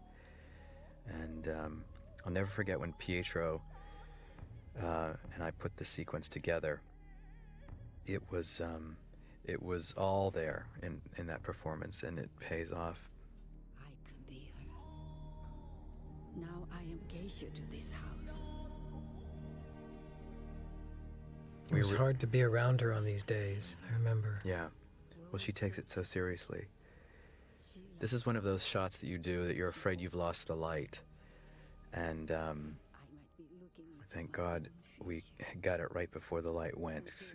We were afraid that the light was too low, I remember, because that's something that's unfair to ask an actor to do over and over again, something that emotional. This was another pivotal image. Mm-hmm. We saw, there was a series of, during our research, we saw this incredible image of a Torii Gate with those bombers flying over them, and we said we need to do that in the film because that's the change of the end of a golden era of Japan. It's sort of perfect in a way that the demise of Hatsumomo really coincides with the demise of the Japan that we know, and in many ways, I think Hatsumomo does represent Japan itself. This had a profound impact on everyone that would step on the set after they knew it in its, as you say, glory days. Mm-hmm. It really was. I mean, we dusted down the entire set, and all the beautiful cobblestones, for instance, and streets were replaced with dirt, covered with dirt.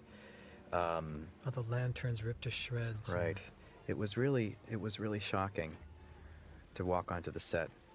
And if you see, there's sort of a tone to the light here. We actually, Dion came up with this incredible idea of covering the entire set in silk to be able to control the light. So we never looked like we were in Southern California here. We could have the light be what we needed it to be. I mean, in Japan, there was something unbelievably magical about the light. And here, it was important to create a sense of coldness and starkness to the world. But you must not go. The city is a prime target. Get your things, quickly. Nova and I are trying to find safe havens for as many of you as we can. Come.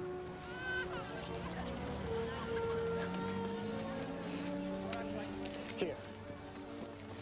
Work certificate. Nurse's aid. Friend of mine. Here you obviously see the chairman making sure he's taking care of Sayuri without telling her. He's showing, but he can't say. So he's there to protect her and send her away from harm.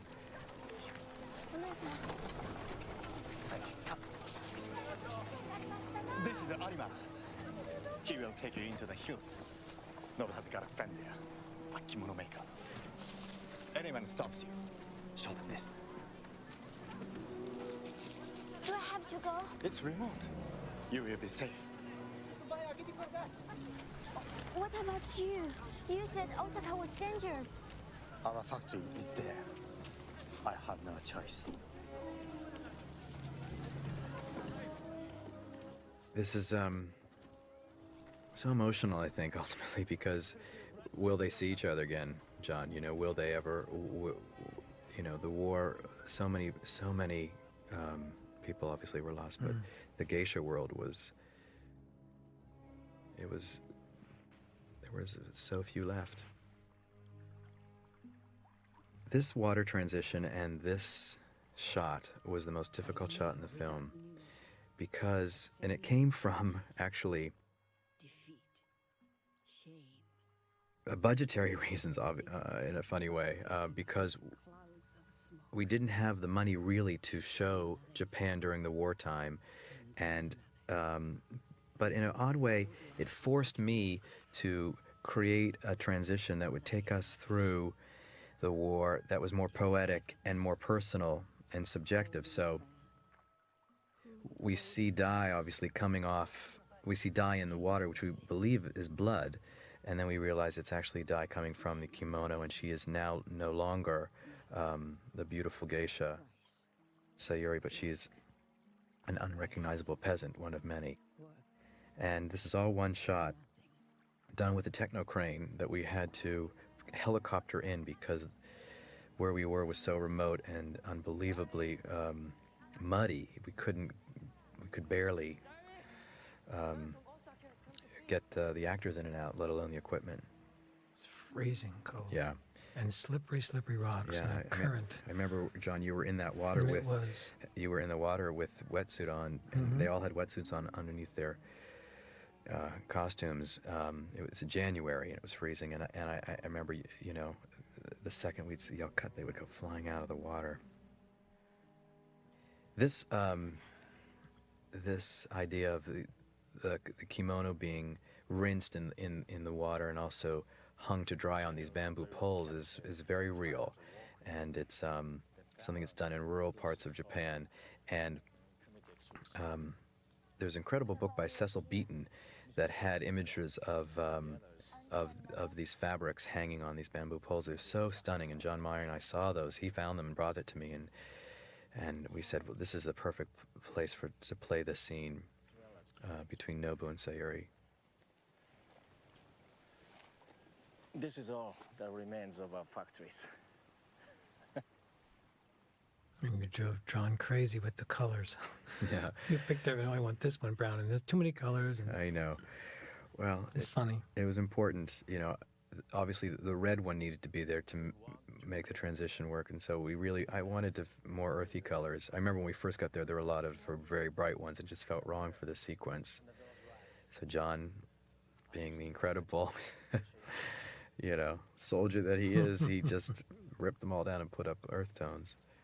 If a tree has no leaves or branches, can you still call it a tree? with nothing but rubble at my feet. It's extraordinary when you hear Koji speak. He speaks no English, right, John? None. And the fact that he was able to act and speak. I mean, I really am astounded by the work that these actors did to speak English, and it really is a singular achievement. And I think in many ways historic that we were able to use these international actors in their first English language role. I need American financing. There is a man, a certain Colonel Derricks, who has the power to grant us a contract. I showed him your picture. What's great about Z for me here is that you are able to see her older here. You see the transition. She's not just the young 15-year-old. You see the years of the war, and you see the maturity and the change. And I think she was even though we shot out of order, she was very aware of constantly what age she was playing and where she was in her story. She's only 25 when we shot this. That you could still melt the heart of any man, no matter how resistant.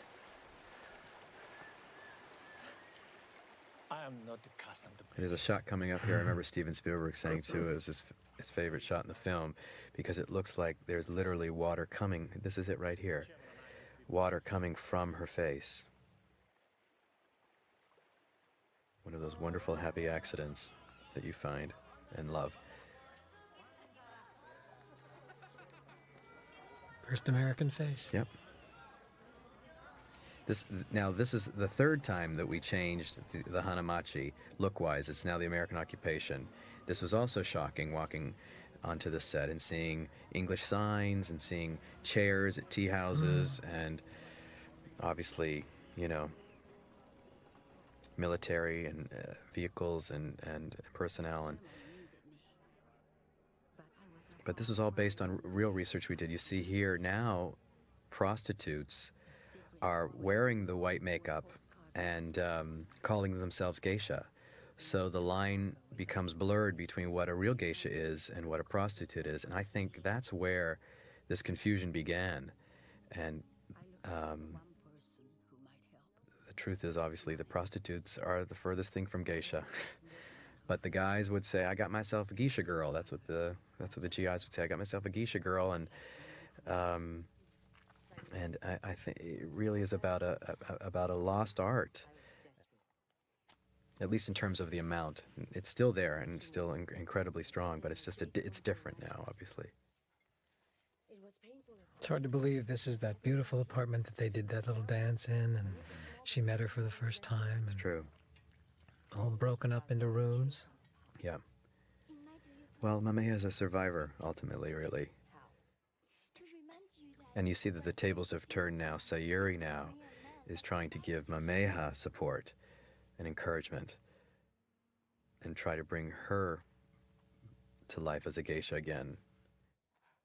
So the roles have switched. I did keep one kimono.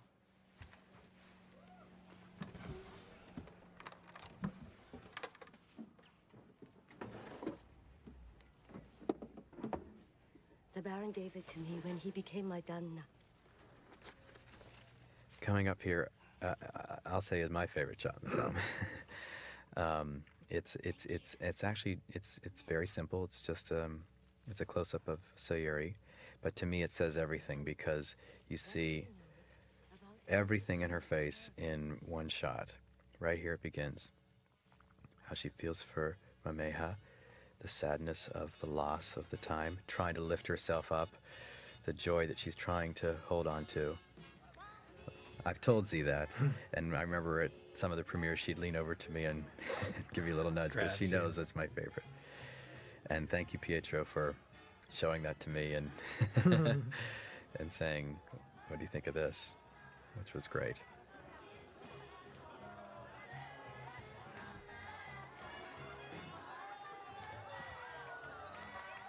So she's playing some of the geisha games with these. This is ones we played in Kyoto, right, John? Yeah, played a lot of those paper, scissor. Yeah, they're like children's games. Yeah. But I think it's, men disappear into the tea houses.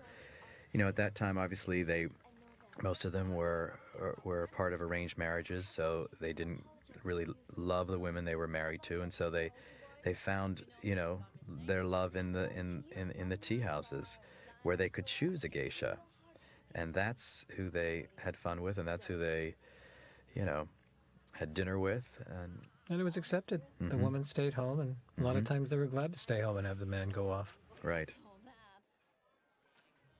Different cultures. Mm-hmm.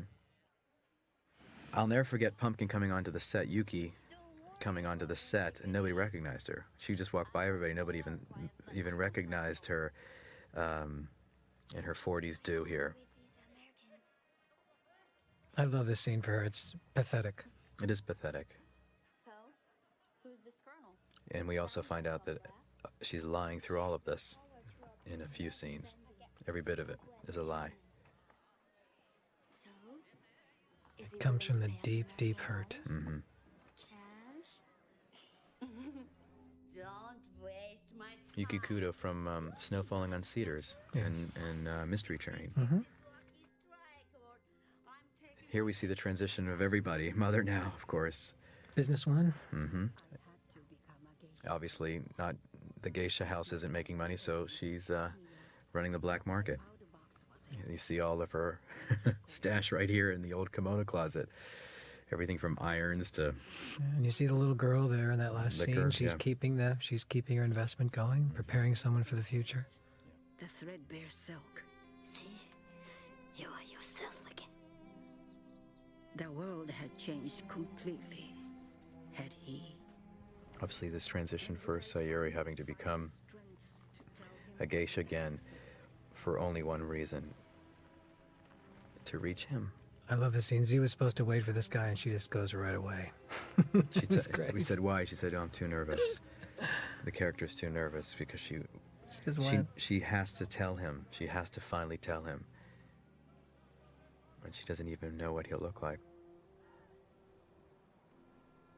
Just look at you, Sayuri. It's as if the war did not happen. I'm so glad to see that the chairman's safe. Please accept my apologies asking this of you. No. I think she looks beautiful here. One of the most beautiful. Yeah. Well, she's a radiant human being. Yeah. I watch the way she eats, the way she speaks. She's just charmed. She is. Not unlike a young Audrey Hepburn, you've always Right. said. Very much so. Konnichiwa. I'm glad you're more stunning in person. It's my associate, Lieutenant. And Paul Adelstein Sayuri is one of the mysteries as of the Orient. I don't Lieutenant Hutchins. A mystery that perhaps you can solve. Would you mind? Can we? Yes, Colonel. Of course. He really, Ted Levine really tread the line, didn't he, John, between, you know, being this kind of smarmy character and being someone who's, you know, has Educated. integrity and classy, and did a really great job. Yeah. He's such a good actor. Many people remember him from Silence of the Lambs. Yes.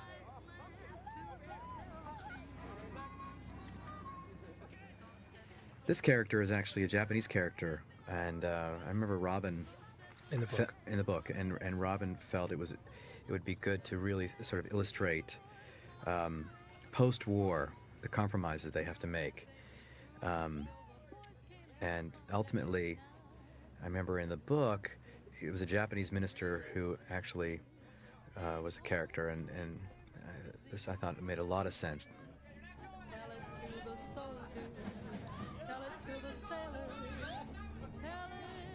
Dinah Shore, specifically because Pumpkin talks about Dinah Shore. Mm-hmm. And the three little sisters, the three geisha going off to try to help the chairman and Nobu in any way they can, obviously. get their business back on track. Now this is very much per Japanese custom that men and women bathe together. It's such a odd combination of things when you think that, you know, even just the glimpse of a wrist or the back of a neck is sensual, and the subtlety of that, and then the fact that in a bath they can be together like this. And I mean, it's not always like this, but this was directly from the book, and different entrances, of course. Yeah, yes, and it's not sexual. It's a ritual. And the floating sake trays, and they have fruit floating in the water. It's There's nothing quite like the Japanese bath. That's why every spa that I've ever seen is really based on Japanese culture, because it's incredible ritual. You don't bathe in them, you soak. The other is not. If you guess right, the liar pays the price. Which is also freezing cold. Yeah. The water was warm, though. I We were remember, both in the water here, yeah. Yeah, I remember directing the water in big boots here. We were all in the water. A fisherman caught a talking fish. The other story is the true one. And I haven't even heard it yet. No, you drink. If I drown, it's all your fault. So many things happening in this scene with just little glances and looks between everybody, and especially if you watch the movie again, you see what Pumpkin's doing here, how Nobu's feeling, jealous obviously, the chairman trying to avert Sayuri's eyes, Sayuri desperate to do what she's doing right here, and which is desperately trying to connect with him and let him know that she knows who he is. I think we have to stop the game. And obviously, the chairman purposely stopping this game. So there really is so much underneath each of these scenes. There's a whole nother, obviously another layer. I think that's what made it interesting for these actors to play. What is the protocol? Excuse me? I love this moment here, John, because Sayuri gets to stand up. You start feeling her strength, and she gets to tell him what a geisha is. It's not what you think it is. If there were a price, you could never afford it. Yes, the mask is a bit taken off, you know, there. She doesn't have to play any games with him. Right. Kind of twist, haven't you? What did you promise him? Your company, nothing more. He seemed to expect a great deal. If I had wanted... This is another perfect example of working with a Japanese actor and a Chinese actor in one scene, especially a very emotional scene. I remember rehearsing this over and over again because we had to deal with the language issue. But I know Z, for instance, loved working with Koji because he's such a good actor. Can't you see that I want you for myself? You have ruined me. Before we met, I was a disciplined man. I should not have asked you to come. Such a tricky role to play because he loves her and he wants to possess her, which is what she doesn't want. She does not want to be possessed as an object, which is really how Nobu sees Sayuri. She wants to love freely. And how did he let himself get in this situation? He's always the one that doesn't like geisha, you know, and to allow himself this vulnerability is... Don't insult me again. If he ratifies our contract, then I will be a man of means again. There is nothing I want more. You start feeling that Sayuri is being trapped here, and you start to feel it the moment that she's at the airplane and Pumpkin arrives and so forth, and she starts being pulled away from the chairman. But here it's all the walls are closing in on her.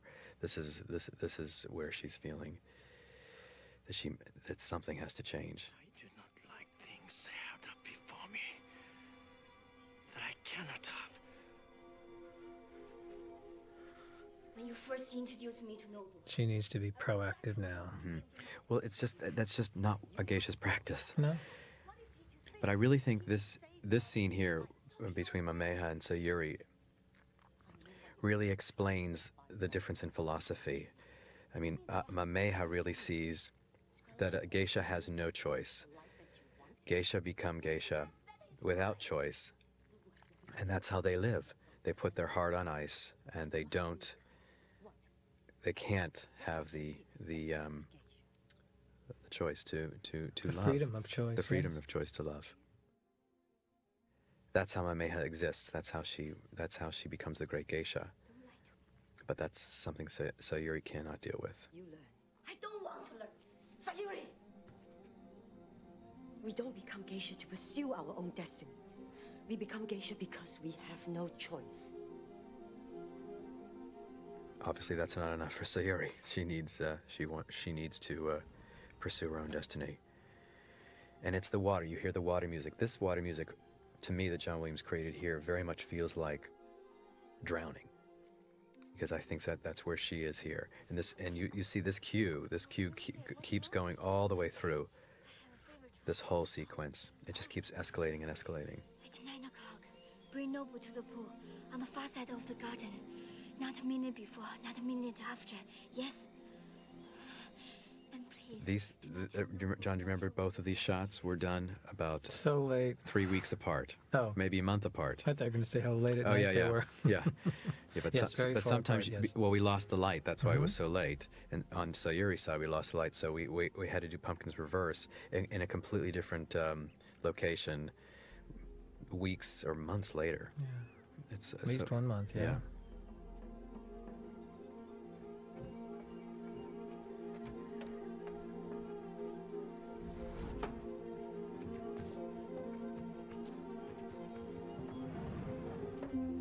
This is how far she'd go. Yeah, I mean, this is the incredibly humiliating part of it all.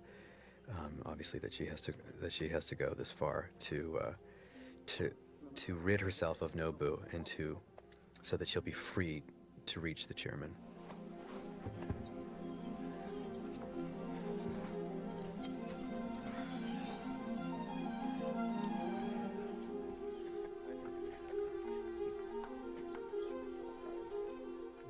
I mean, John Williams' score here, John, just really. I mean, when you play the sequence without it, it's a whole nother movie. But to have that tension. Are we doing this or not? Really makes it.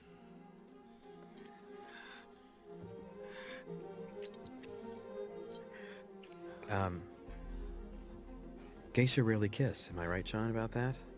That's what, that's what I was told. Yeah, because that's something that's so personal. It's funny we say I was told. We found a lot of discrepancy. Yes. Of course, like in any culture. Well, of course, here's the great betrayal. The denouement.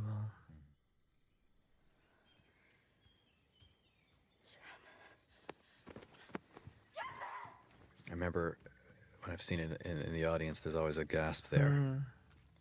Even people that read the book. Yeah. Well, because you just can't imagine that it's not Nobu, and you can't imagine that she would do this to her. And then here it's revealed, obviously.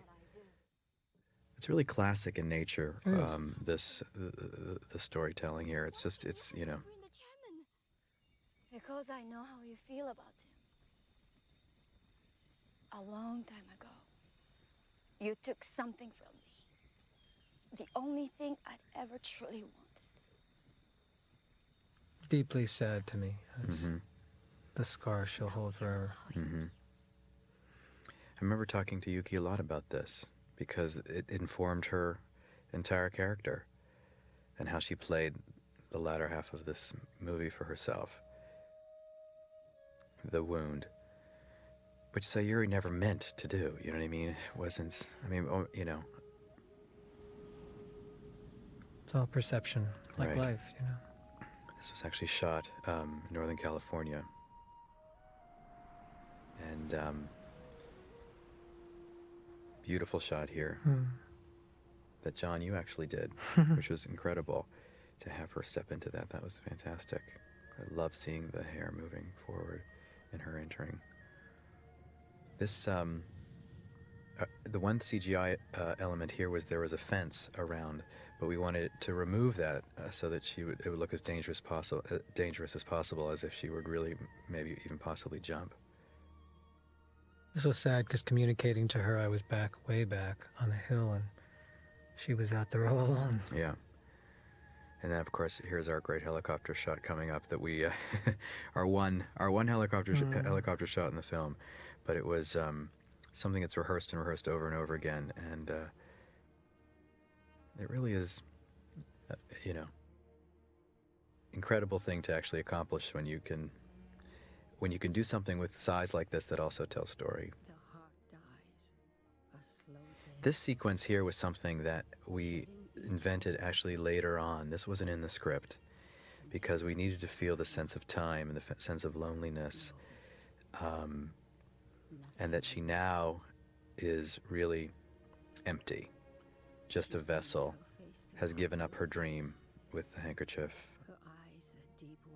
her life is ultimately over, and she will be the geisha. She will be the perfect geisha now. She will just live a life without heart. It's how she's trained. It's how she'll continue on. This is Japan, obviously a beautiful shrine in Kyoto. This is also Japan. This is actually right in the Gion district. The rest is shadows.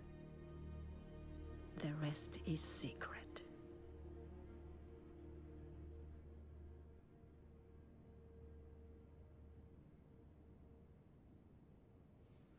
Sayuri, quickly. The tea house just called. You are to meet a very important client tonight. Part I like about that transition there, what you did was that all the other water's moving, and that's the one, as soon as she goes back to the Okiya, the first image is the water and the stones, and there's no movement in the water. It really was. We looked for everything that we could find. Actually, that whole sequence was shot in Japan, every bit of it, and the feeling was, as we put this together, was to create sort of a dead world.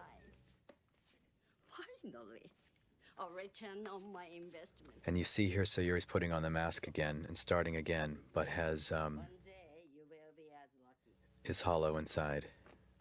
No geisha can never hope for more.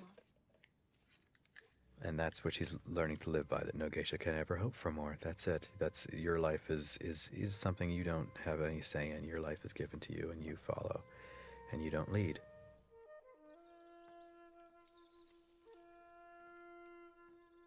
John Mayer built this pathway based on a stone path that we saw in the water in a shrine in Kyoto, and this is all shot actually in San Francisco.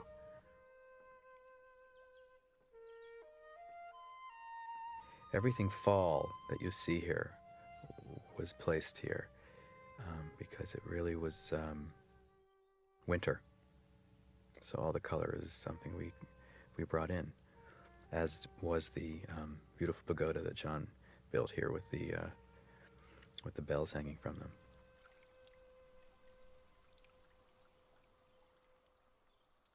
Well, this scene, John, is the scene of the film, because it's almost like you work back from this scene. I did that constantly when I was working with Doug Wright or I was working with Robin. It was always about working backwards from this scene, because this is the reveal, obviously. It all has to play from here. Chairman, what happened on the island? Please, you do not have to explain. But I have shamed myself so. We were on this very small platform shooting this, and you know, there were always 100 grip and 100 cameramen, 100 everybody, wardrobe, everything, and we're all out on this little island, and it is obviously very important that everybody be very still for this emotional scene so that they can play this.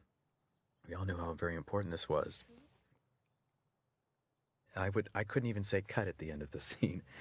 Every time we shot it, we didn't do it that many times because you can't.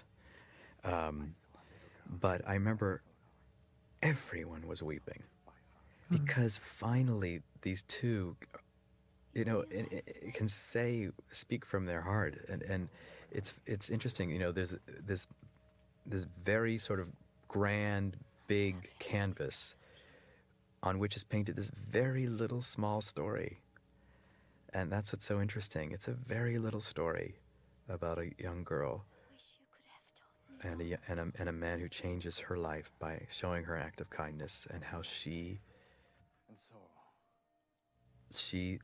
spends her life trying to reach him, and he has loved her all along. It's very small, and it all ends with this very small moment. I cannot any longer. I hope it is not too late. Don't be afraid to look at me, Chio. He calling her Chio again. Right. He knew her as a child. He knows who she really is. It's more than the geisha, more than Sayuri, this invented persona. Every step I have taken since I my child on the bridge has been to bring myself closer to you.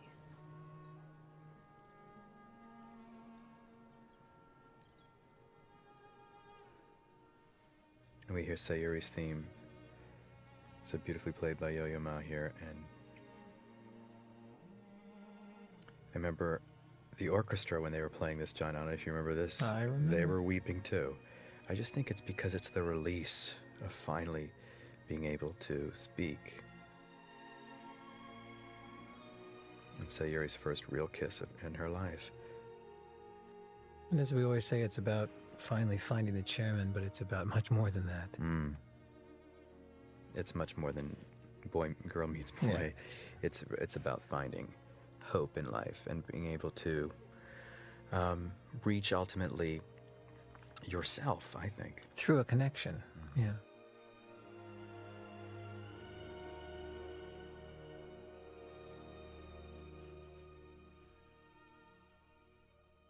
You cannot say to the I think this final voiceover is very profound in many ways, because the truth is she'll never be his wife, because he is married, has children, as all men do have geisha, or most anyway.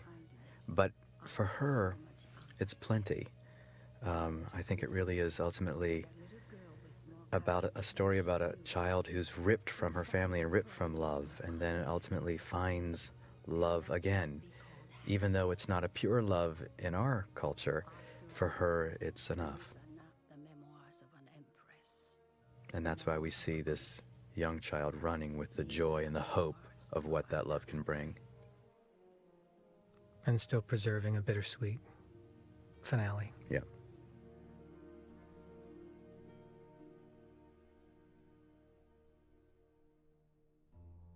This end sequence was thrilling to work on with the artist Garson Yu, because it really was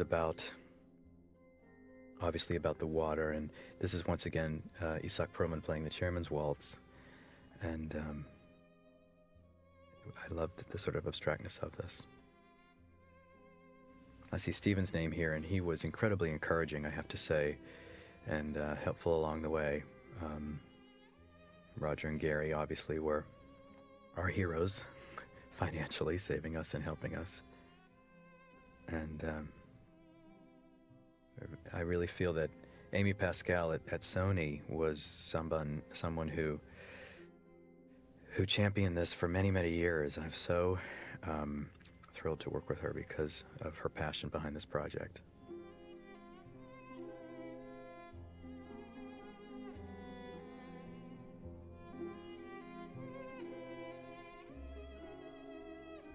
And what's interesting is, as you start to see the clarity of what's coming, you see obviously that it's been a kimono, which I thought was a lovely touch.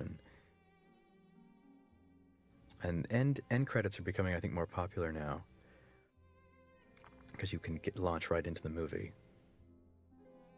As you see, we have images. This is sort of, in some ways, like a bow, wouldn't you say, John?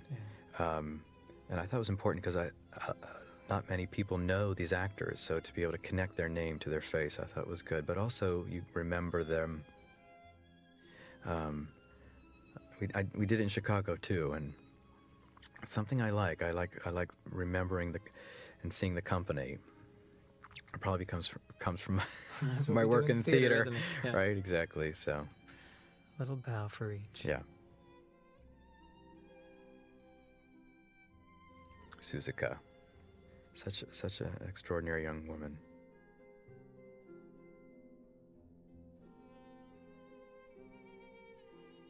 Well, thank you for sharing this with us. That was thrilling. I had a great time, John. Yeah. It's it's what's amazing about film is that it's so much more than just the 2 hours and 20 minutes. It's years of work.